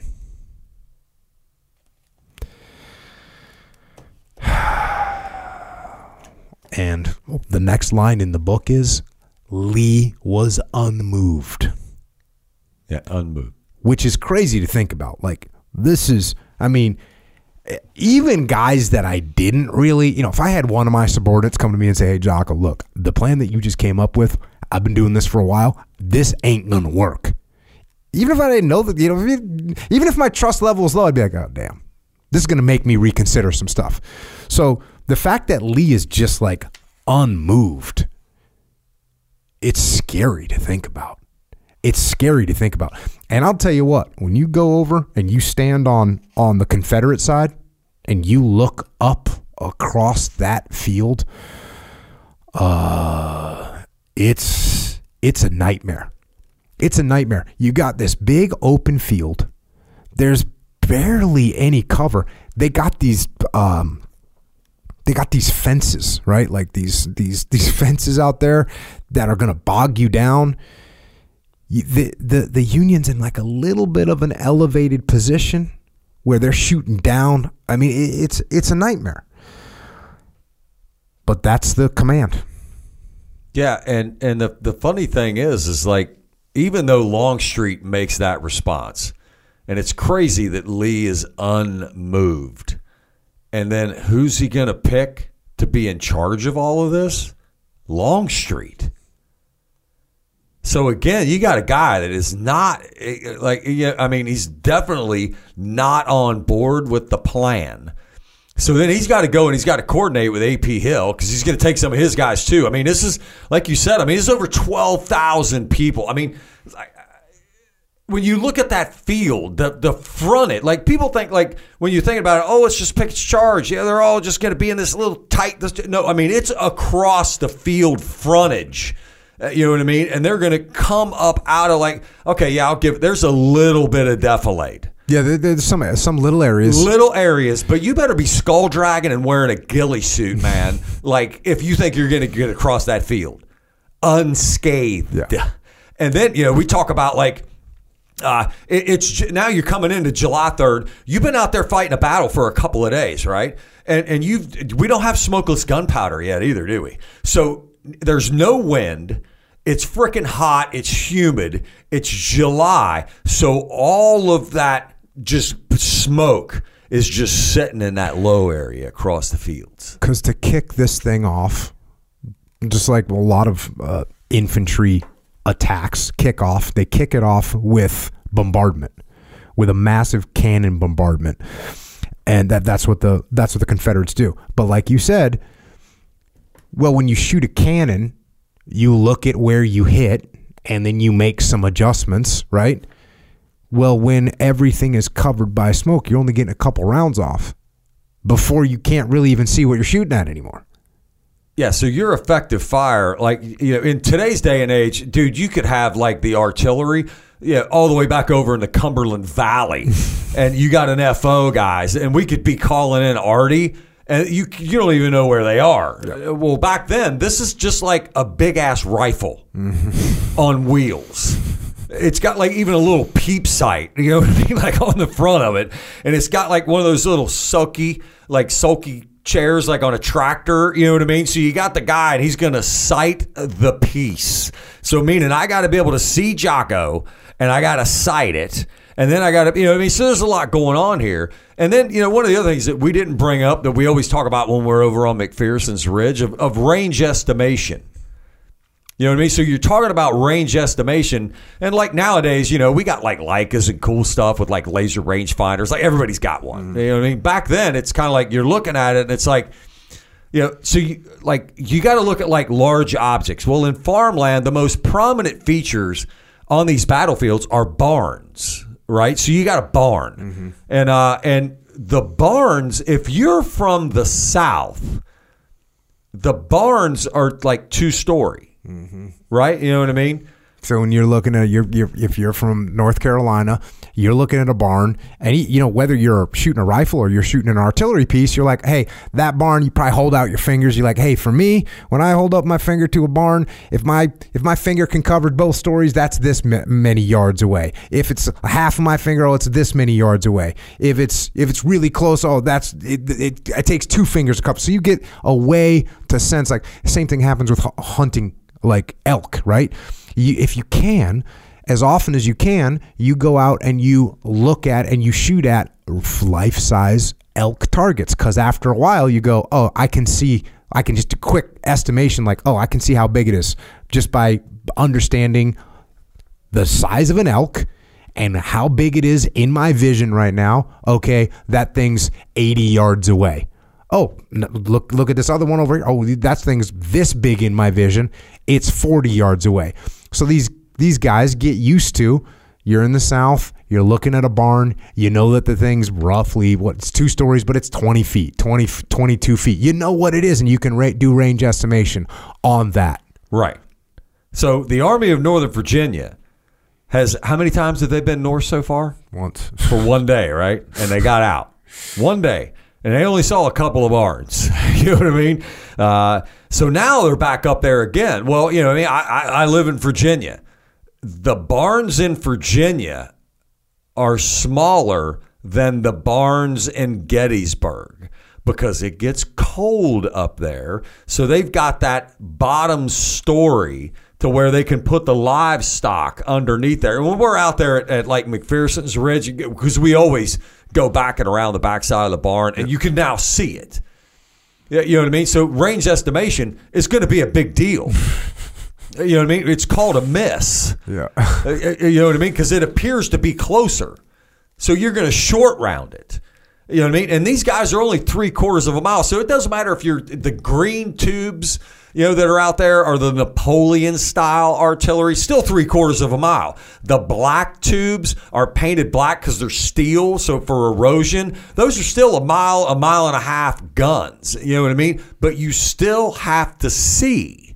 You know what I mean? And you're still going to cut for the range estimation of how far you want this big, massive ball to blow up, right? So it's going to be off. So that's going to be a huge effect on the Army of Northern Virginia as well. And they're just going to, they're going to start with that artillery barrage, and then here comes Pickett's charge.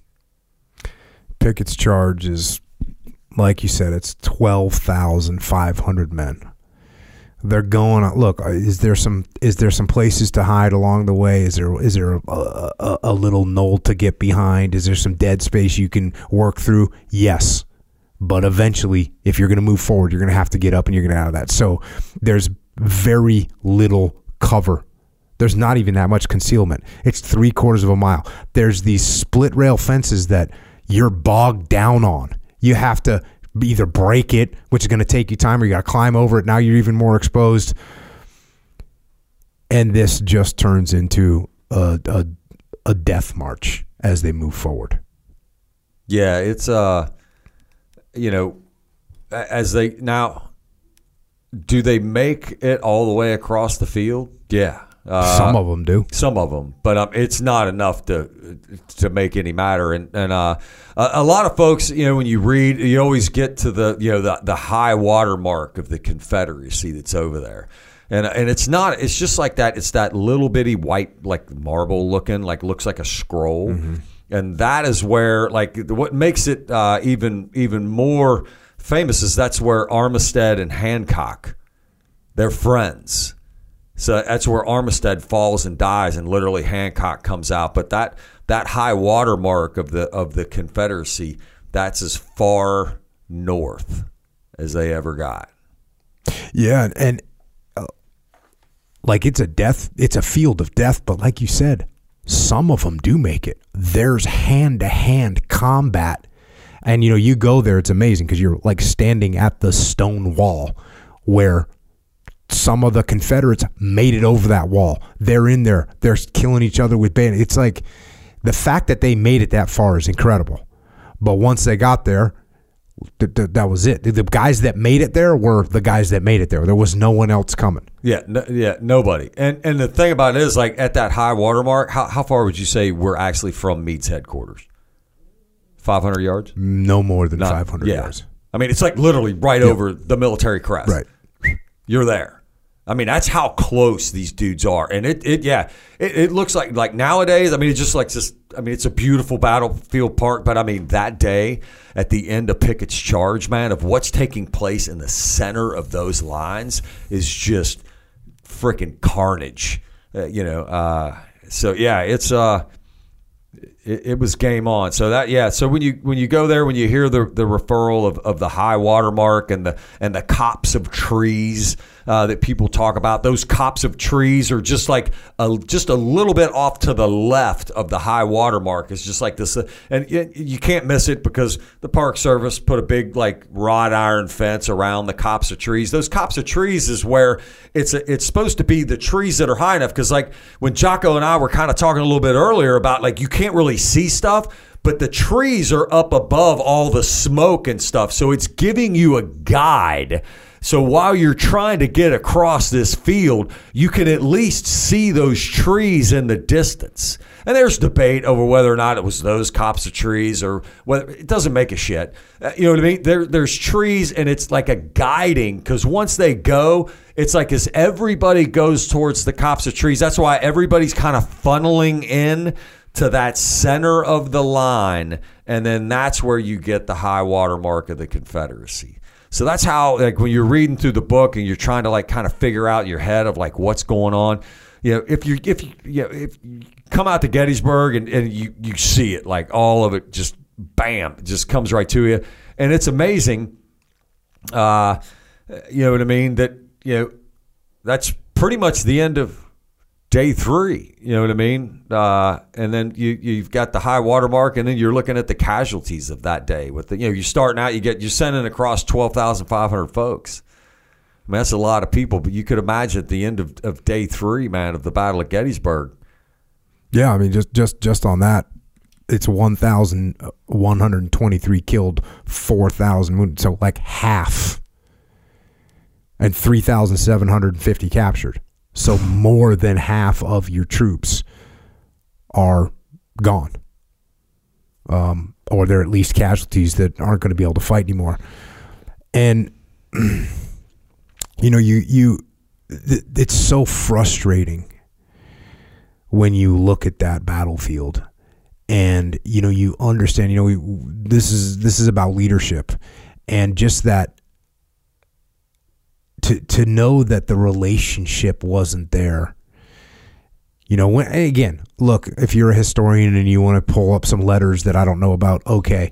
From my perspective, as I look at the relationship between Longstreet and Lee, they didn't have a good enough relationship where Lee is going to listen to Longstreet and say, hey, I'm giving you the strongest possible personal recommendation not to do this. And Lee says, no, we're doing it. And then you just send, half of your men to be wounded, killed, or captured. It's a horrible thing to look at. And it's a very depressing thought from a leadership perspective.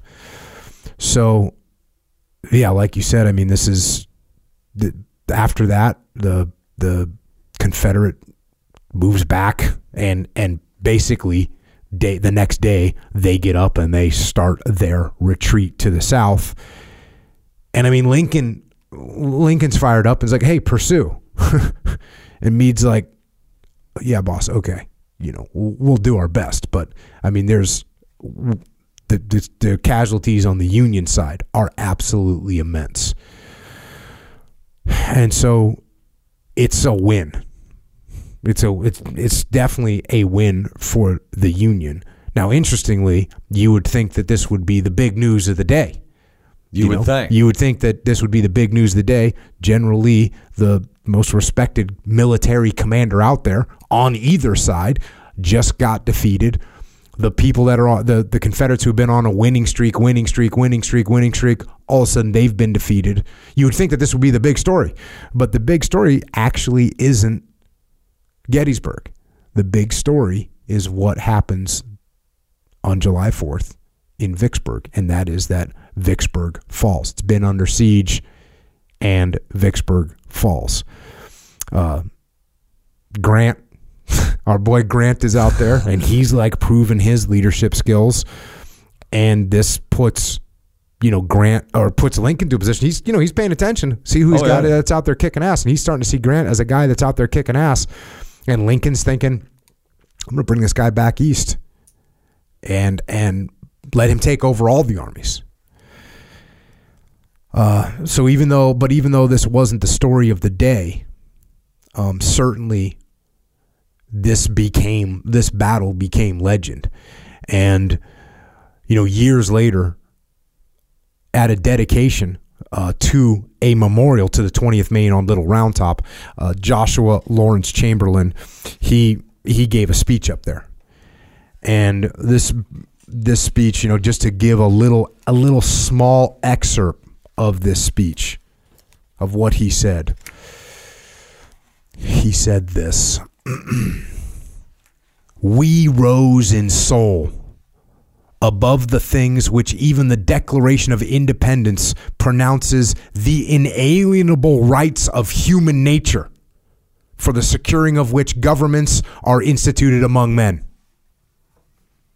Happiness, liberty, life we laid on the altar of offering, or committed to the furies of destruction, while our minds were lifted up to a great thought, and our hearts swelled to its measure.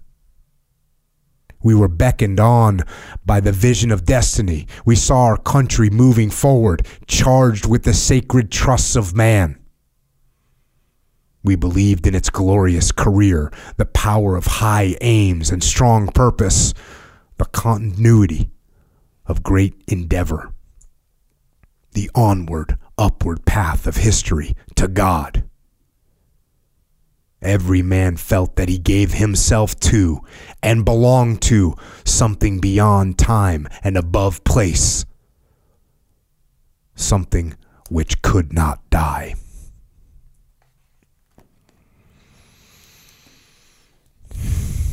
So all those things that in the Declaration of Independence, life, liberty, and the pursuit of happiness, these men on that ground put all those things on the altar of sacrifice. And yet, despite all that suffering and all that sacrifice, the war was not over. And there would be more suffering and there would be more sacrifice required in order to preserve the Union. And we will continue that on the next Civil War excursion. And that's the plan. So we've got to July of 1863. We have to go all the way until April of 1865. It's going to start to turn into the Lee versus Grant story. We're going to start seeing Sherman back in the game. We've been here. JD and I have been here for a week out here in San Diego, California, doing this. We aren't going to be able to do this immediately, but the plan is in the next several months we'll come out and we'll give you the second half of what's going on, the second half of how this unfolds, some of these details, some of these lessons learned. You know, JD, it's so awesome to be able to sit here with you because, you know, I'm a jiu-jitsu guy. Probably if there's, well, I guess I know probably the best skill I have, or no, the most knowledge I have is probably about maneuvering elements on a battlefield, small elements on the battlefield. That's probably the most knowledgeable thing I have because that was my profession for a long time. But jiu-jitsu is right up there. And like when I'm learning jiu-jitsu, if I'm learning a new move and somebody shows me something, for me, because I have a lot of experience and a lot of knowledge and a lot of context, I can take that move and I can incorporate it usually pretty quick. And what I love about having you here is the context that you have around this information is like incredible. And it's not just what I really like about it is not just a mental picture that you have. You don't just have like, hey, I know this character, I know that character. You have an unmatched terrain association where when we're talking about a place on the battlefield, you know that place. You've been in that place. You've been in that place. Like when we're talking about Vicksburg, we just threw a random shot. Vicksburg, we haven't talked about Vicksburg yet. We just throwing a random thing out there about Vicksburg, the siege ending and the Confederacy falling. You're like, you know where that happened. You've walked those grounds. You've been through that. So it's awesome to be able to sit here and have you share that context and all these different things, man. So I appreciate you coming out to do this. I appreciate you having me out, man. This is huge, great experience, man, being on here. And again, like I've told you numerous times, when you read Chamberlain and the folks that are out there and the characters that we're talking about, I mean, these are great Americans, man. Like everybody in America should know who John frickin' Buford is, man. They should know Chamberlain. They should know Meade. You know, as many times as like we've done staff rides together, and like the first day when everybody gets there, first thing we're always like is like, hey, put your hand in the air if you know who George Gordon Meade is. Nobody puts their hand in the air. I say, well, who knows Robert E. Lee? The whole room goes up, and it's like, he beat Robert E. Lee here. Like, he fought for the Union, man. Like, Meade, you know what I mean, is a great guy. Hancock. You know what I mean? We talked about that stuff earlier today. Like, I mean, you don't know who these are just great Americans. So, I mean, dude, I love being on here with you, man. And folks can learn and hopefully, get these books, man, and read through them. I mean, they are just phenomenal. Yeah, a caveat that I should have put out, like on the first one that we did, is, look, first of all, we can't cover everything. We just can't cover everything. And we know that there's stuff we're skipping over. We know that there's letters that were written that we didn't. There's just all this stuff to go through. And you could see, I mean, we're on Gettysburg today.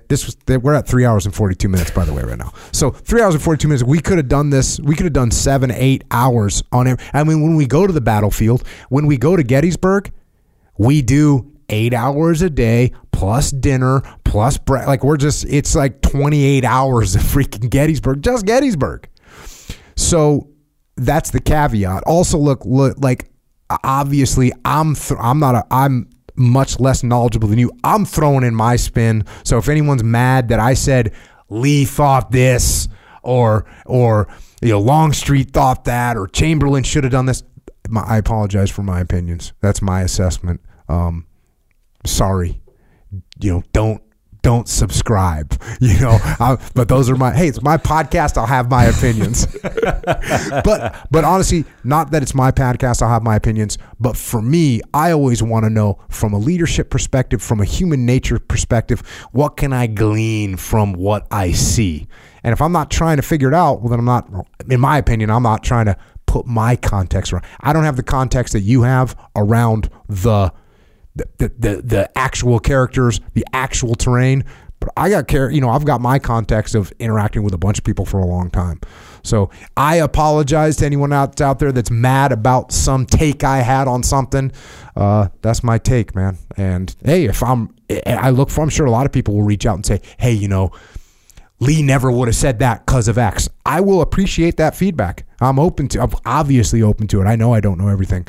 But seriously, there's so many lessons to learn in these and going to these places. Look, do you want to come and go through one of these battlegrounds with Echelon Front? Sure. Do you want to go with OMNA International, which is JD's company? Sure. If you don't go with us, you don't need us there. I would just encourage you to go out, walk these battlefields. I mean, when you look at the elevated vision that Chamberlain has of this country, and you realize that's what these guys were striving for. Now, look, was every private striving for this elevated vision? No, I get that. Is every, Lance Corporal in the Marine Corps, is every private in the Army got this elevated vision of America, and that's what they're fighting for? No, not all of them. But I'll tell you what, you take a unit, and that elevated vision of America is there. And that's what these men fought for. And so you go out, pay respect on these battlefields, and you're going to take away something not just about leadership, not just about combat, but you're going to learn to appreciate what sacrifices were made so that we could carry on this incredible nation that we have. Anything else, JD? Yeah, that's it, man. Love it. Awesome. That's the plan, everybody. We'll see you in a few months for the rest of the Jocko Excursion Civil War podcast with JD Baker. In the meantime, if you want to support, go to jockostore.com, jockofuel.com, originusa.com, echelonfront.com, theomna.com. We appreciate it. And until next time, stay free. This is JD and Jocko.